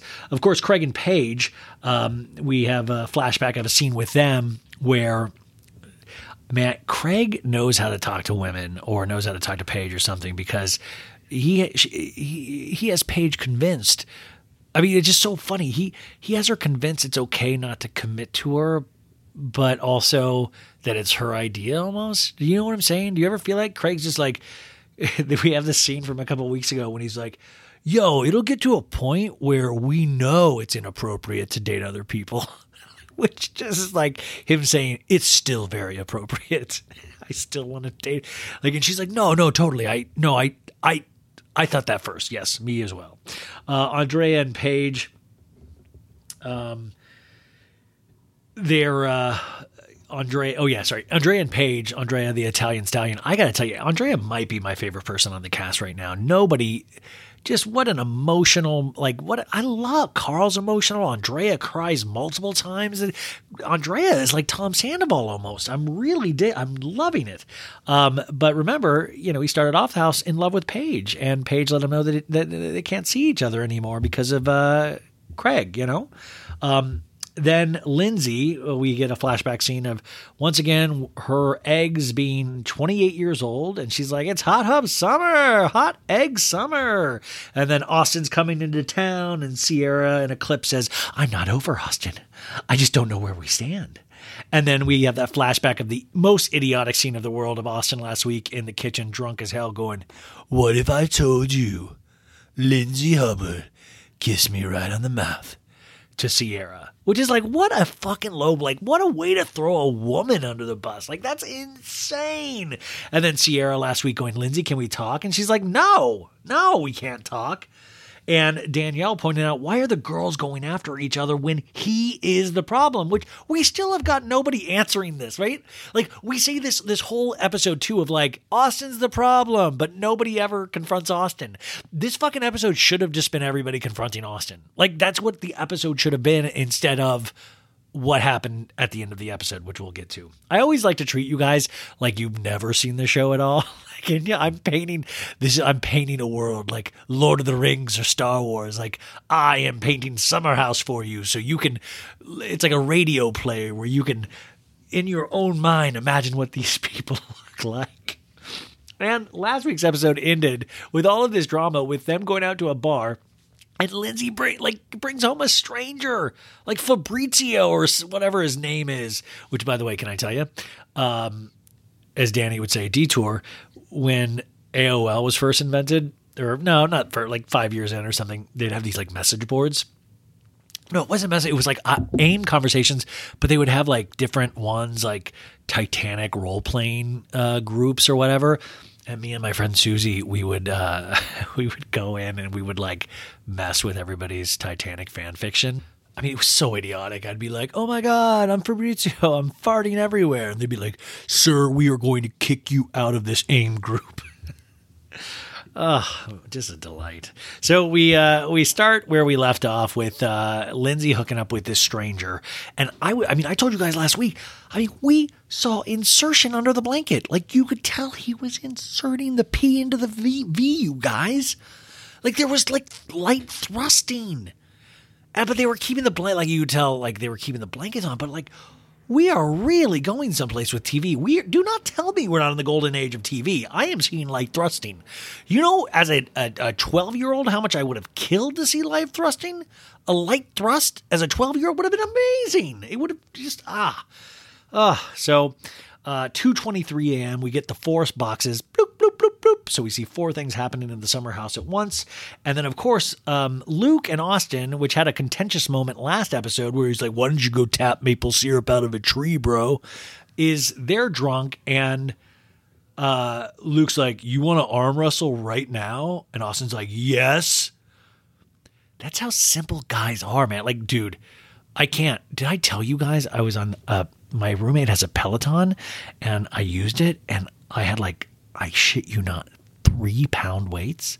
I don't even think it's 5 pounds. I don't know why I'm whispering. 3-pound weights. And I fucking, like, I did something to my elbow. Like, my left hand, how did I hurt myself with 3-pound weights on a Peloton? What are you out of your mind? So they're arm wrestling. We cut back to the insertion happening up in Lindsay's bedroom, and then we cut to Carl and Mackenzie's room, and they're just both on their phones. Now, this, we're like a little boring, but I think this is what I identify with. Just on my phone, that's it, on my phone. Austin wins. He goes, "I knew I was stronger than you, Luke." Luke is loving it. Luke is a proud guy. Like, I think Luke is trying to be a good guy, but he's like, "This is what it means to be a man. Drinking Coors Light, wearing really big hats, and arm wrestling with my bros." He's just like, and if I could get some hockey around here, that'd be great too. Kyle comes out at this point. It's 3 a.m. and Kyle comes out like he like seems like very incapacitated. He's like, "Can we start using our inside voices? Can we start being quiet?" He's in his undies. He's like almost running into walls. And Austin's like, yeah, totally. And then Austin keeps going, "That's a tight ass, Kyle." He's trying to be like all cutesy. That's Austin's thing. He tries to be cutesy. Like, "That's a tight." Like, if somebody comes out and tells you to be quiet, Austin goes, "You got a tight ass, dude. That's a very tight ass. I like it. I like it a lot." We get 4 more boxes. Lindsay's telling her guy, "What are you laughing at?" And she goes, "Why are you so cute?" Austin literally tumbles into his bed. You can tell he is very drunk, and all of a sudden we are at the next morning on the summer house, folks. We have survived one of the biggest days. I mean, there must be a fountain of Adderall or whatever stimulant that could keep you up over at this place, because it is wild how they keep going. Like Danny was saying that in the interview earlier, and I second that. I get exhausted sometimes. I'm apologizing to my TV for not being able to keep up. The place is trashed the next morning, folks. It is just so gross. Mackenzie and Carl wake. Robert is in bed eating pizza, or bed pizza as we like to call it, next to Danielle. 9:57 a.m. And dude, the stranger's fucking Lindsay again. Like he's like, it's already, he's like, let's go over round 2. I don't, maybe 3. Who knows? Paige says, Paige is in the other room and she starts hearing it. And she's like, that makes me want to die. Cause she's hearing like, dude, have you guys ever been in a room like, or like in a place where you start hearing people have sex? It is so awkward. And you'll never feel that young. You'll be like, I just always feel like, oh my God, what am I doing? Help. I remember staying at my buddy's, like this girl's place. This was when I was like 26 or 27. We went up there and like, we went to this party. We got ripped. We got shit canned. We acted like Austin, but then he ended up hooking up with the girl. And so they like put me in the guest bedroom. And then like literally, do you know how weird it is to hearing your friend like, yeah, like just like go at it. Like, and like, it sounded like they were breaking a bed. And I'm like, it never sounds like that when I make love, you know what? Yeah, I make love, folks. That's, you guys know. So Paige is sitting there gross. Sierra gets in bed and she's like, there's a random guy in the bedroom. And Sierra's like, ugh, Lindsay, you're dating 10 different people? I mean, God, you have an inkling of respect for someone else. Sierra is so butthurt about Lindsay. Like, I'm sorry, Sierra. Like, you're fine, but like, dude, you're young. Like, shit's gonna happen, and this ain't the one to blow your load over. Austin is not the man to like boo-hoo about. And it's also not the man to turn you against other women. Lindsay's strategy, or lack thereof, or just Lindsay being Lindsay, has always been Lindsay. She's never pretended to be someone else. Paige says, are we running a brothel? God, everybody's so butthurt when somebody gets some in the summer house. Sierra has been so deeply hurt. And how are you in bed with different guys? Paige says in a talking head. We cut to Mackenzie brushing her teeth, which I love this. That Carl and Mackenzie, they're really setting up as not the boring couple, but the couple that like does everything right. Like say Lindsay's in bed fucking, we cut to Mackenzie brushing teeth. It's, Andrea, we find out, slept in Alex's bed because he says he's a little bigger, and Alex is not here. Huh? We don't see Alex again this entire episode. Hello, folks. It's me, Andrea.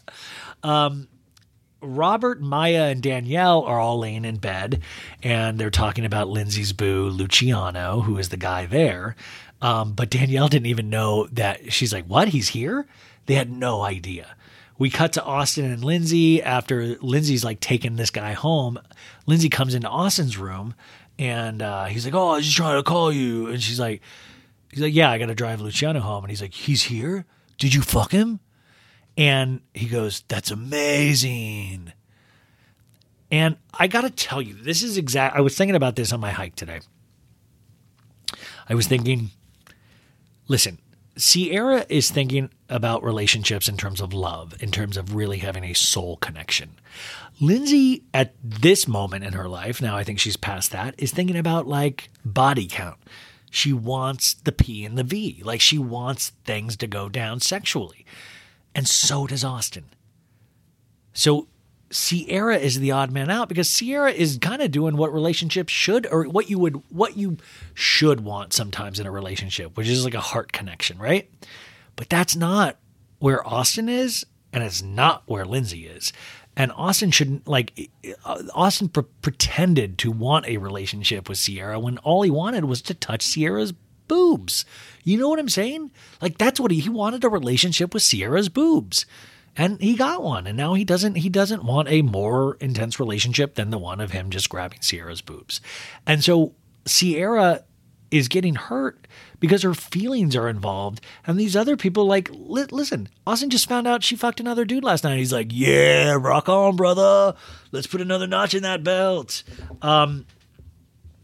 Austin goes, well, I called you because I woke up and I'm like naked and afraid. Like, he seems like he's having one of those mornings of trying to piece everything together. Lindsay hops into bed with Austin and just hugs him and they're all laughing. And in a talking head, she goes, if I want to end my night with a one night stand, that's what I'm going to do. He's like, okay, so we pack and then we get the hell out of here? And she's like, yeah. Amanda says from bed, everyone has to clean, but I'm happy right here. You really do get the sense that Amanda doesn't like physical labor. Like, I don't like it either, but you can really she's very comfortable in a bed type situation. Me as well. I'm all for this. Kyle is talking to Mackenzie. He's like, hey, you have fun? You know, checking in. You have fun? And Mackenzie's like, yeah, everyone made me feel welcome. And, you know, it was a doozy of a party to walk into. And Robert is outside cleaning. Robert and Danielle, I got to tell you, they seem like the couple that always does. Like, they're the ones cleaning. They're the ones cooking. You know, like, you always need that. Like, you need those friends in the group that are willing to do, like, you know, not stupid shit, hard shit. Like, you know, he's pouring out the empty or the half empty bottles of beer, calling them wounded soldiers. Carl runs into a fake palm tree as Andrea is asking him questions, because Andrea is like, hey, did you like Mackenzie coming over? You know, and Mackenzie is inside telling the girls that Carl likes to sleep with ocean sounds, and it was very nice. Andrea is back with Carl and he goes, hey, did you have a sex session? And Carl's like, no.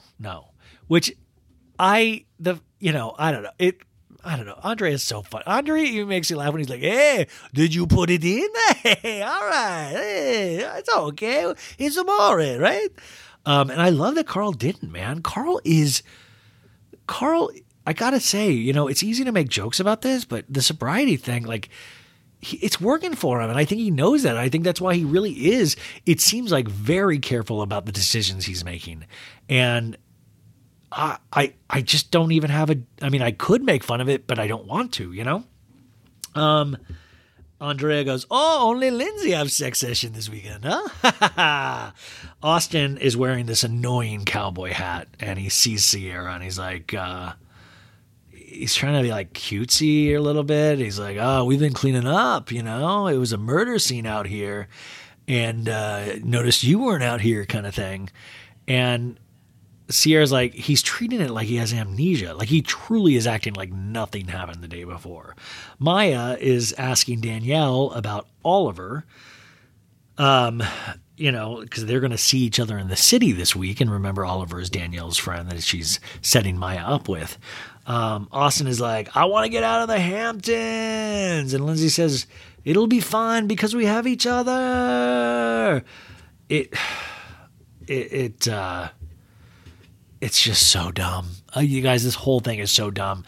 And the fact that we never get, like, this, I thought we were going to get more Austin and, like, confrontation. Like, he's right here. This is the time to question Austin right now. Like, Sierra, you save your venom for Lindsay at the end of this episode? You do it now, girl. You pull that man aside and you say, you made a damn fool out of me. It's obvious you don't care about me, and I've got to cut it. You can do no more of your cheap little cute jokes. You can't do that to me anymore. Sierra is, she goes, I'm not crying. I'm just frustrated, you know. You know, you embarrassed the fuck out of me. She's talking to Paige, and Paige is like, there's a reason people think he's an asshole, because he is. Sierra in a talking head says, it's something so painful. He had no regard for me. I'm done. I'm over it. But we usually realize they are never done and they're never over it. Amanda's in her bedroom saying that she's a slow packer, and she just seems slow. There's 4 boxes. Bloop, bloop, bloop, bloop. Everybody's loading up their luggage into the car. Kyle says, Amanda and I just had an amazing weekend, but this prenup, and I'm like, shit, here we go. This prenup has been hanging over our head for years, and I don't want Amanda to have another reason to question anything. I'm like, that's great, Kyle. Well, why don't you just not bring it up then, and you're going to be fine.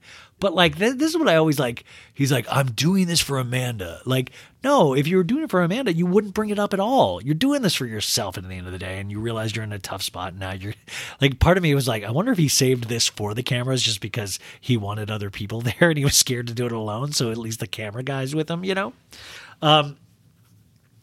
So he sits Amanda down, and they're sitting. Kyle says, hey, I know we're coming up on getting some wedding bands. And, you know, I've had some investors, you know, I would ask, they would ask, like, with any founder of the company, who they're getting married to. And they ask, have you and Amanda talked about a prenup? You know, and I put it off because it makes me uncomfortable. And Amanda's like, yeah, I just don't like the idea of a prenup because it, like, prepares you for that situation.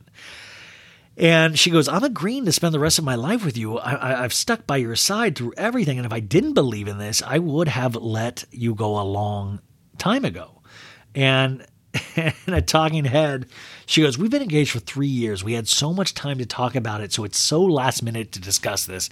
Isn't that a guy, though? Man, I do that too, though. I wait till I wait till the last minute for all my prenups. So Amanda's like, yeah, let's get ready to leave each other before we get married. Unless Kyle gives me good reasons that this would be good for me, I'm not signing anything. Hell yeah, girl. Don't sign anything. No. And by the way, what is the prenup?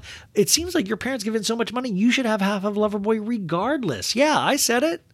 New scene, 4 boxes, bloop, bloop, bloop, bloop. Everyone's hitting the road. Kyle says, okay, yeah, I'll look what's in the prenup. We'll make a decision. Carl and Mackenzie are still at the house, and Carl's like, I enjoy, this. I enjoyed this every step of the way. But he goes, I didn't think I was ready to meet someone, and my sobriety is important, but I think I want to keep getting to know you, but I want to take things slow. Is that okay? Now, look at that statement, you guys. That's honesty from him, right? Now, you could look at that negative if you were a girl and go, oh, he doesn't like me that much. Or you could look at somebody like, this is somebody truly trying to figure out their emotions. This guy, and she goes, yeah, I am cool with that because I know you're not doing that to want to just like sleep with a bunch of other people. And I believe that too. Like, I believe Carl truly is like, they're not a war, but like, I feel like Carl's been at war with himself in other seasons. Here's Carl really trying to figure out what his inner voice is saying. And sometimes you got to be quiet to do that. And that is so hard. But I admire this so much because it takes strength to do what Carl's doing. You know how easy it is just to like fuck everything to move. Like, I mean, I'm not, I don't know, but like, I think it would be easier for like, how easy it would be just to party every day, do it like you're on a show, like you're making these healthy decisions for your life. And it might not be fun for us to watch sometimes, or it might not be fun to even go through when it's so new, but he's doing it. And it's really inspiring to watch. Carl is crying actually during this. And, Mackenzie says, you didn't even let the anniversary of your brother's passing get you down. I'm so proud of you. He says, I've met a lot of people who have been really supportive. And it's just a weird community to be a part of, but I'm so thankful for it. And she goes, I'm here for you. I'm proud of you. He says, yeah, you were a good distraction. And then she goes, give me all the snotty kisses, Carl. Give me all those snotty kisses. She's like, yeah, please. It is kind of weird to watch this relationship because it's sweet. I mean, I don't really think much more than that. But it is interesting in retrospect knowing that we know he gets with Lindsay. So now I'm really excited to see how that all starts because from my understanding, we get to see the beginning of it at the end of the season. We cut to all the luggage. Finally, the luggage feels like it's been loaded for the last 5 scenes. I kept seeing luggage being loaded, so I don't know why it keeps getting loaded. Andrea, by the way, if you notice, loaded pages. Remember last episode or the 2 episodes before when she was like, no, I've got it. He's like, you got your own luggage? No. So now he's back to loading her luggage, which I thought was interesting. And Austin goes, let's get weird. And if you look closely, he has like those mini bottles of Fireball with him. So I assume him and Lindsay just got shit canned on the drive home. Monday, we get Mondays in the big city. They're back in New York, folks. Paige is doing her internet show, I guess like her Amazon Live from her closet. She's like, welcome back to the Paige DeStorbo show. This week, let's put together outfits for summer and a special thing on undies. And then we all of a sudden cut to Wednesday. Danielle is working. Ida, her mother, is on FaceTime with her. This was such a weird. I like that they're trying to let us know that they have a life during the week, but I would try to then actually get them having a life. Like this was just Danielle going, hey, Mom, when she was on FaceTime. There's nothing else in that. Nothing else happened in that scene. Sierra is on FaceTime with Maya, and Maya is walking into her first date, I guess, with Oliver, if you don't count Summer House as the first date. And Sierra's like, no, girl, just be light and airy, be yourself. I'm proud of you for getting off your couch and going. And Maya says, the last time I went on a first date, I was 24 and now I'm close to 30. What if he touches me and I don't want to be touched? What if he doesn't think I'm funny? Or if the person waiting on us calls us a couple and we aren't yet? What if, and this is so relatable. Like the situations you go through in your mind and the reality of the situations are never, in fact, well, actually, that's not true. Sometimes I've had situations happen that are worse than my imagination, like that time I set my car on fire at that after that one date, and smoke was billowing through the Beverly Center Mall parking lot, and that was a horrible. I left my engine running the entire date with my keys in the car locked. I didn't even realize it. Had no clue until I started going up to a floor and there was like smoke everywhere, and I heard Counting Crows blaring, and I was like, "Oh my God, I listened to Counting Crows." I was like, I was just listening to this, and then I realized, oh no shit, because it's coming from your car. Like, how nervous do you have to be on a date? How nervous do you have to be on a date where you completely lose hearing, sight, feel like I didn't even realize I didn't have my key. Like, the keys were locked in the car and I didn't realize. Like, I was so in my head about this date that I left a car running with the keys in the ignition and the car locked. Like, what? The fact that I'm still here with you guys, it blows me away as well. Truly, truly a medical miracle. So she comes in, I guess she's a little late. She's like, "I'm sorry I kept you waiting." He hasn't had a drink yet, waiting for her. She gets a classic margarita, and she goes, "So what's been up since I've seen you?" And Oliver goes, "Well, I got stuck in an elevator." And she's like, "That's because you live in Jersey." Hey-o. Oliver asks, "What would be your last meal on earth?" And she goes, "A bowl of pasta, French fries, and broccoli." And then she asks him, "What's the best type of French fries?" And he says, "Waffle." And she goes, "Do you like a lot of ketchup? You seem like you do." And he lets us know he has a problem with white condiments, mayonnaise, sour cream, ranch. And she's like, "You don't like sour cream? Are you kidding? I love Isn't sour cream great?" Guys, let's stop a second just to give a solid shout out to sour cream. I love you. Sour cream, if you're listening, I love you so much. You're so good. In fact, too good, I think. In a talking head, she's like, "Can we eat together?" There's some sort of potential here, and I'm excited a little bit, but I'm trying to curb my excitement because I'm realistic. But 10 out of 10 this date, and they go to get another drink. So it's nice. It's a sweet little thing, and it's always nice because, it's like watching Maya get her groove back. Cut to Thursday. We're close to the weekend, folks. We're close to getting back into that summer house. Amanda is going into Paige's place where Paige has put out some smoothies that she bought. Sierra comes, and they're going to go have some croissant and smoothie on Paige's rooftop. Sierra is talking about carrying groceries with her in the city, and that, you can never get as much as you want at grocery stores because you have to carry it everywhere. The girls are devouring the croissants. Amanda says, "I tried to fit on my wedding dress and it fits, so I'm good." And Paige says, "I'm so excited for your wedding." And I'm like, "No, you're not, Paige. Why are you yelling? Like, you're not excited." Sierra says, I'm not looking forward to seeing Austin again." And they're like, "Well, did he reach out this week?" He's like, "He didn't reach out at all." She's immediately crying. She's like, "You don't even contact me at all?" And Paige says, "Austin is to blame for this weekend." Amanda goes, "Yeah, I don't blame Lindsay." And Sierra says, "Single fucking Lindsay doesn't give a fuck about anyone but herself. So manipulative. No regard for me. That is clear." Yeah, Sierra, there was not. Why? No, you guys aren't friends. That's like the weird thing about this. That's the cool thing about the summer house too. You don't even have to be real friends. Like, there are people in the house don't like each other. Paige and Sierra do not like Lindsay. Paige likes Lindsay a little bit, but that's only respect out of like knowing that she's been there for years and years, so I think Paige kind of gives her a tip of the hat sometimes. And Amanda's pretty much Switzerland. Paige says, "Well, Lindsay did that because of Vermont to get back at you." And they're like, "Oh, definitely. And Sierra's like, "Well, I'm done." And a new scene, we have Andrea. Andrea lets us know, he's like, "We have an Italy themed night, huh? I'm going to make a big Italian meal for the summer house." He's driving there with Luke to the summer house.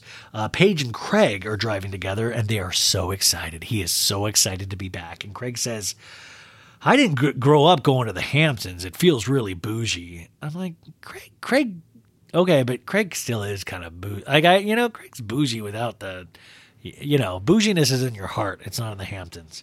And she's like, "It's so fun to have you in the house." And I'm like, "Is it? You fucking gaslit Paige. Like, is it fun? Like, he gaslit you within an inch of your life last time."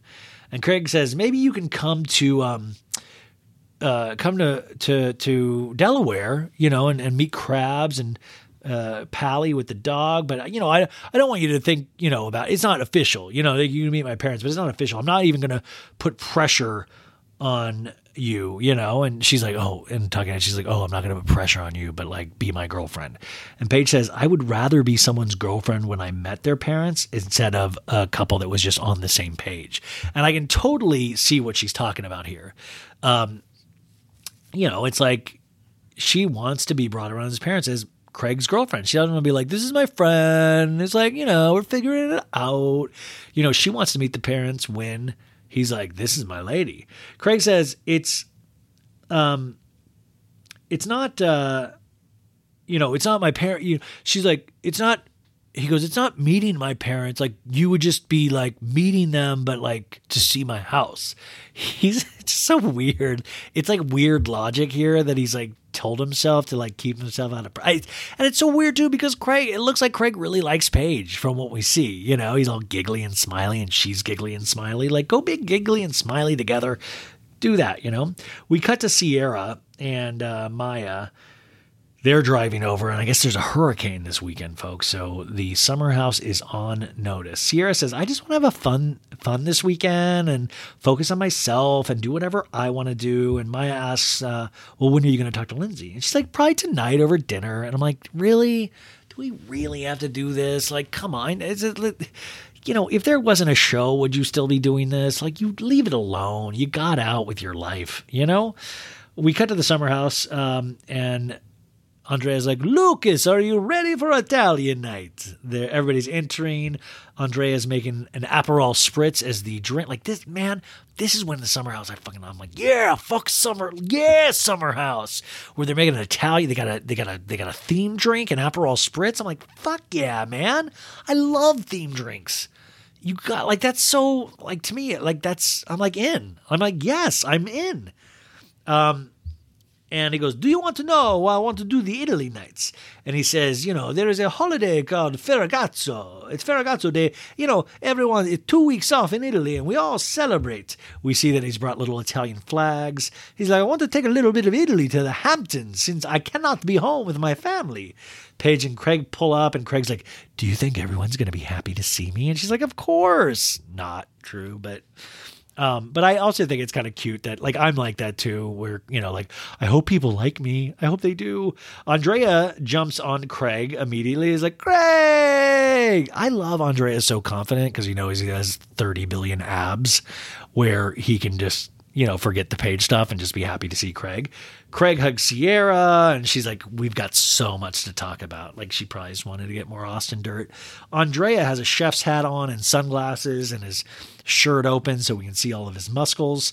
And he's like, we're all going to be speaking with our hands this weekend for Italian night. Lindsay pulls up with Danielle. Carl comes out to help them with the luggage. Like, dude, this is like, Summer House sometimes inspires me to want to go on more vacations with women, like groups of women where I can do the luggage thing, where I'm like, yeah, like this is like, by the way, this is a reminder to all guys listening, gay, straight, any, like we've got to carry luggage for women. Like that seems to be the move. Like it's just something that we should do. Like, and I'm fine with that. Like I'm willing to do that. I want to do that more. Maybe I should look into being a bellhop. Sierra sees Lindsay, and you can tell there's already tension in Sierra. Like, but just from Sierra's side, Lindsay's like, and she's like, there she is, Lindsay. Alex, we find out, is not coming. Like, man, there must have been a protein shortage somewhere. I don't know. Lindsay is getting alerts about the hurricane weather. It's dangerous. Luke says, well, we need to make sure we have enough food and alcohol for the weekend. Sierra goes, natural disaster, and you want me to be stuck in a house with Lindsay? Death by 200, please. Sierra, please don't try to be quippy. I don't know who wrote that for you. Sierra is hacking the flowers on the kitchen table, and she's doing it really loud, and it's coming off really aggressive, and Lindsay notices, and she's like, girl, what the fuck? Like, that look was like, what are you doing? New scene, Friday, 5:44 p.m. Kyle and Amanda finally pull up. Kyle goes, ciao, Andrea, ciao. He's like, ciao, Amanda and Kyle. And Kyle's like, I'm an Italian man in New York City. Kyle's trying to do the accent, but he can't do it like me and Andrea. Andrea's like, are you ready for Italian night? Danielle is talking to Maya by the pool. And she's like, let me know everything about your date. Let me know. And Maya's like, I want to see him again. You know, we've been texting every day. And Danielle says, I love it. I don't know if I should love it, but I love it. He texted me at midnight saying, Maya is so dope. Then Hurricane Lindsay comes out and they're like, how are you? And she's like, I've been recovering from my fairy tale birthday party last week. And Maya's like, is there like an unspoken tension between Sierra and you? And Lindsay's like, look, I'm 35. She's 25. She shouldn't give a fuck. It's not my problem. Like, guys, this sounds brutal, but it's also the truth. We want people to tell us this is it. Like, Sierra legitimately shouldn't give a fuck. Austin's a fuck boy. Sorry that your feelings got hurt, like got wrapped up in this, but that's between you and Austin. It's not between you and Lindsay. Why is Lindsay having to respect Sierra's unwritten rules of love about this situation that has not, like, do you know what I'm saying? Like, all of a sudden we're supposed to respect this relationship that Austin isn't even claiming the other person in the relationship. So Lindsay goes, Sierra should have come to me last weekend and talked. And I'm like, okay, well, she did try. And we see a flashback of that last weekend where, you know, Sierra's like, can we talk? And Lindsay's like, nope. And Lindsay goes, I understand Sierra is super into Austin. That sucks, but how is that on me? Danielle says, not everyone is a casual makeout person, but Lindsay is. Because, by the way, you guys, we know these people, right? We all have the casual makeout friend. We all have the casual, like, goes out and tries to hook up with somebody friend. We've had that at times in our lives. We all have that. And you still like them. That's just Lindsay. She's in a casual makeout period. You know, it just happens, you know? Everybody has a phase. Danielle in a talking head says, you know, Lindsay's been on a tear all summer. She's had a rough year. Why not have fun with someone who she's been friends with for 4 years? She can do that. And Lindsay goes, I have a relationship with Austin, you know, and we started kissing. Who cares? We cut to Paige, Amanda, and Sierra, and they're talking about the Delaware thing with Craig. She's like, oh my God, he kind of invited me, but didn't invite me to see his parents. And he's like, parents introduced me. If you introduce me to your parents, they will ask about me for the rest of your life. Do you want to commit to that? And he's like, he told me don't look into it too much. But like already in my head, I'm like, oh my God, like we're married. Guys are downstairs talking about cooking Italian food. It is really funny. I just always love to point this out, how the girls are always talking about something relationship-wise, and the guys are talking about something either food, beer, booze, or like punching each other, you know? Or ball slapping. You know what I'm saying? Like, it's never like of substance. It's never like, you know, yo, come here. My heart hurts this week. Could I talk to you about it, Craig? Like, it's never that. Carl FaceTimes Mackenzie because it's her birthday. Everybody says happy birthday. It's fine. It's cute. They ask Carl how it's going with Mackenzie, and he goes, we've texted a lot the last few days, but I do feel pressure. You know, people do catch feelings, but my number one right now is taking care of myself. And Kyle says, well, yo, bro, I'm still pushing for the +1 at my wedding, but no pressure. Carl says in a talking head, being sober, it's been challenging. Every single person says, don't get into a relationship before a year in AA. And there is, if there's going to be a possibility in the future. He goes, but maintaining my sobriety, I just want to focus on that. And once again, that's dead on right. That's what exactly he should be doing. We cut to Craig, who is now wearing Luke's stupid hat. He's wearing a stupid white hat. It is just, it keeps getting awful. Like, it keeps getting worse. Like, how did the color get worse this week? We cut to Andrea and Luke talking about the travel ban, and then he's like, I miss my family. I can't travel to Italy because it's travel ban. And he's like, you know, when I get lonely, when it hits me hard, you know. He goes, I've been feeling lonely lately. A few factors make it feel that way. One girl right after Paige, you know, I was seeing, and the door is completely closed right now. You know, and it was like this girl right after I stopped talking to Paige, I met this girl, Lexi, 3 months ago. And we see a picture of him and Lexi, and, you know, But he seems like really like kind of like, oh, I screwed it up, I did not do, Andrea didn't do well, and now Andrea a little heart hurt, He says, when the idea of seeing Paige came into my head, it made me part ways with Lexi. And they ask what happened with Craig. And he's like, oh, it's, that's their situation. It's like, I don't know what it is exactly. It's friends with benefits. Like, they don't even know what it is when describing it. But Andrea says the cutest line. He goes, this loneliness I've been feeling lately is killing me. I'm like, girl, you need to listen to some Britney Spears. I love this loneliness I've been feeling lately is killing me, And Carl goes, you're heartbroken, Andrea. Now we're finally having men talk about feelings. Andrea and Carl are perfect, actually, for that. New scene. Everybody is preparing for the dinner. Danielle asks, can we do anything? He's like, just drink a lot of red wine. And Lindsay goes, that's my specialty. Craig says, this Parmesan is great. He's just eating Parmesan. He's like, I don't usually partake in Parmesan, but this Parmesan is great. Paige and Sierra are upstairs, and Sierra says, I need to wax my pits. Great. Awesome. Carl sees Maya in the hallway, goes, how are you? And she's like, I'm good. And he goes, you don't seem good. But that's the end of that situation. What a weird little scene to leave in. Maya comes into the room with Paige and Sierra, and she's like, girls, I just heard something interesting. Lindsay doesn't think she owes you any conversation. And Paige says she should have talked to Sierra before she did anything. And Maya says she's not taking responsibility for anything. It's not for lack of me trying. Paige and Sierra, they're like, Austin is the worst and she's a close motherfucking second. Craig downstairs asks Andrea, did you have fun last weekend? He's like, yeah, really good, really good. We go back to Lindsay telling Craig about Austin in the pool and the kissing. And Craig's like, sounds a little different than Vermont when he didn't want anything to do with you. That's kind of the subtext there. We cut back to Paige and Sierra, and Paige is like, Sierra, get your inner Italian and go off on this bitch. Like, Paige is, it's like fucking Cobra Kai. He's like, sweep the leg. Paige is like, sweep the leg. No, sensei, I said do it.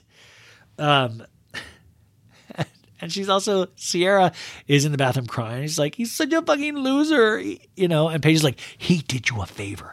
And I know you can't see it because you like him, but you would not want him involved in anything in your life. You are light years better.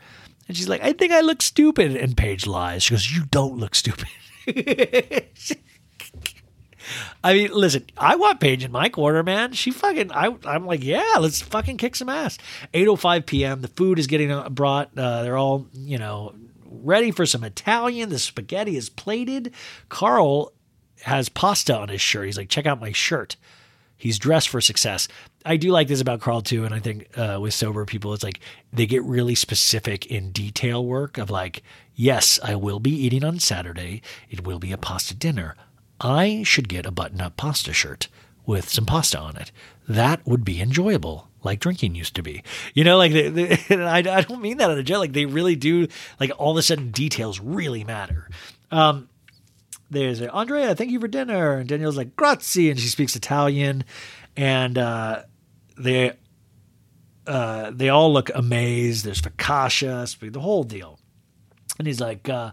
I want to bring Italian tradition, so I want to talk about love, and what love means to you. So, like, we can go around the room and say, drink wine, tell us what, they used to do orgies because of all of this kind of stuff. It got weird. But anyways, basically, he's saying go around the room and say what love means to you. And Lindsay starts, she's like, well, I have 4 pillars of love. And Kyle's like, oh boy, trust, communication, respect, and love. And when you have that with someone, that is love. And they go, chin, chin, chin, chin. Andrea, we get to him, he goes, being love means being supportive and understanding towards each other. And sometimes you don't feel something you don't feel for anyone else, in the stomach, the stomach, you feel in the stomach, I don't know, he goes, I don't know. And they're like, yay, chin chin. But Andrea's like tearing up. He's like, oh no, I'm so sad, I'm Andrea. And Danielle goes, Andrea, why are you so choked up? And he's like, oh, I'm feeling the feels. And Danielle's like, oh, okay. You know, which is when you think Andrea couldn't be cuter. He starts crying. You're like, oh my God, what a little puppy dog. It's like you even suckered me, Andrea. Like, I'm in love with you, I think. Paige says, you're missing your family? And I'm like, yeah, but also because you broke his heart earlier in the summer house. Like, Paige is like, he's just sitting there weeping silently next to Paige. Kyle, it's time for his speech. He's like, true love is when you meet someone that makes you a better person and you can fart on that. It makes you a better person and it makes you want to wake up and do more and truly create something. And sometimes that's just like what it takes for you to have purpose in life. And Andrea hears this. He's really tearing. He's like, oh, no, it's so sad. It's such a beautiful love. And he goes, Kyle goes, so much is going on. And it's like, it's a healthy reminder why I proposed to Amanda. And, you know, sticking it out, I guess I have to thank my Italian friend for bringing it out of me. And Paige says, love is unconditional, and you just love everything about them, even the bad stuff. And Craig has a shit-eating grin on and his stupid white hat right here. He's like, she's talking about me. Bad stuff. Sierra goes, okay, I'm going to keep mine short and simple. Mutual respect and honesty, security. I also feel like love and friendship, and especially in terms of respect, I feel like I should address this since we're all at the table together here. And I'm like, Sierra, you think poor fucking Andrea has slaved over an Italian meal. He's bawling his little poor cute eyes out. And you think now is that we're talking about love? Everybody's like going nice moments. You're like, I also think love and friendship are interesting. We get a cut of everyone's faces of like, dun, dun, dun. We come back from commercial. Paige is smiling because she's like, yeah, it's go time. Like the way you see Paige enjoy this is just so wild. Like, she truly was like really digging it. Lindsay, she goes, Lindsay, I'm at my wit's end and I want to talk about respect because that's in your 4 pillars. And she's like, of like love and friendship, who fucking knows? And Lindsay goes, those are my love pillars. She goes, Sierra goes, I held my tongue. I know there's hostility, but I don't know where it comes from. I would have taken a step back in Vermont and let you pursue whatever relationship you wanted to have with Austin. You disrespect me. You disrespect me, and I was excited for Austin to come, and regardless that it was your birthday, it's asinine and crazy for me to think I was okay for him to sleep in your bed. You're kissing and making out, and so fucking, and and she goes, and it's so fucking interesting. You have to isolate your victims in order to be affectionate. You seriously, nobody would have known. Nobody would have known if you didn't say anything. Do you know what, like, how fucked up what she said is? You have to isolate your victims in order to be affectionate. She's saying that, like, she had to get Austin alone for Austin to creep with her. Like, dude, believe me, Austin did not, like, Austin was doing that in front of people. Like, don't even. That's such a shitty thing to say. It's a shitty thing to say. It really is. And like, she's like, nobody would have known. Why did you even let anybody know? And like, so she's inserting herself thinking that, oh, well, I know because you guys wanted to make me jealous. And Danielle goes, I draw a line there. And she's like, it could have been a secret. You did it to hurt me and rub it in my face. And Lindsay goes, let me assure you, you are not on my mind. And Sierra goes, you get to do whatever the fuck you want to do, and no one even checks you on your behavior. And Andrea is just bawling. He's like, I'm so sad. My heart is heavy. Craig is also loving it. I think Craig and Paige are very similar creatures. They are eating this. They're feeding off. They are fed right now. Sierra goes, the saddest thing about it is that everyone is like, that's just Lindsay. You get to be reckless as you want to be, and people pass it off as your character. That's so sad. That's the saddest part of all. You straddled him. You know, you don't give a fuck how anyone feels except you. And Luke at this point can't take it. He takes Andrea because he's a puddle. He's like, come on out here, buddy. Come on. Why don't you come throw a ball out here with old Luke? Luke's outside with him. He's like, hey, when we were going around the table, were you thinking about love? What were you thinking about? He's like, I really had the feelings. I did. And we cut back inside, and Lindsay's like, why are you screaming, Sierra? And she's like, you don't know how Austin and I are with each other. And she goes, yeah, because he didn't want anything to do with you in Vermont. So how do you think?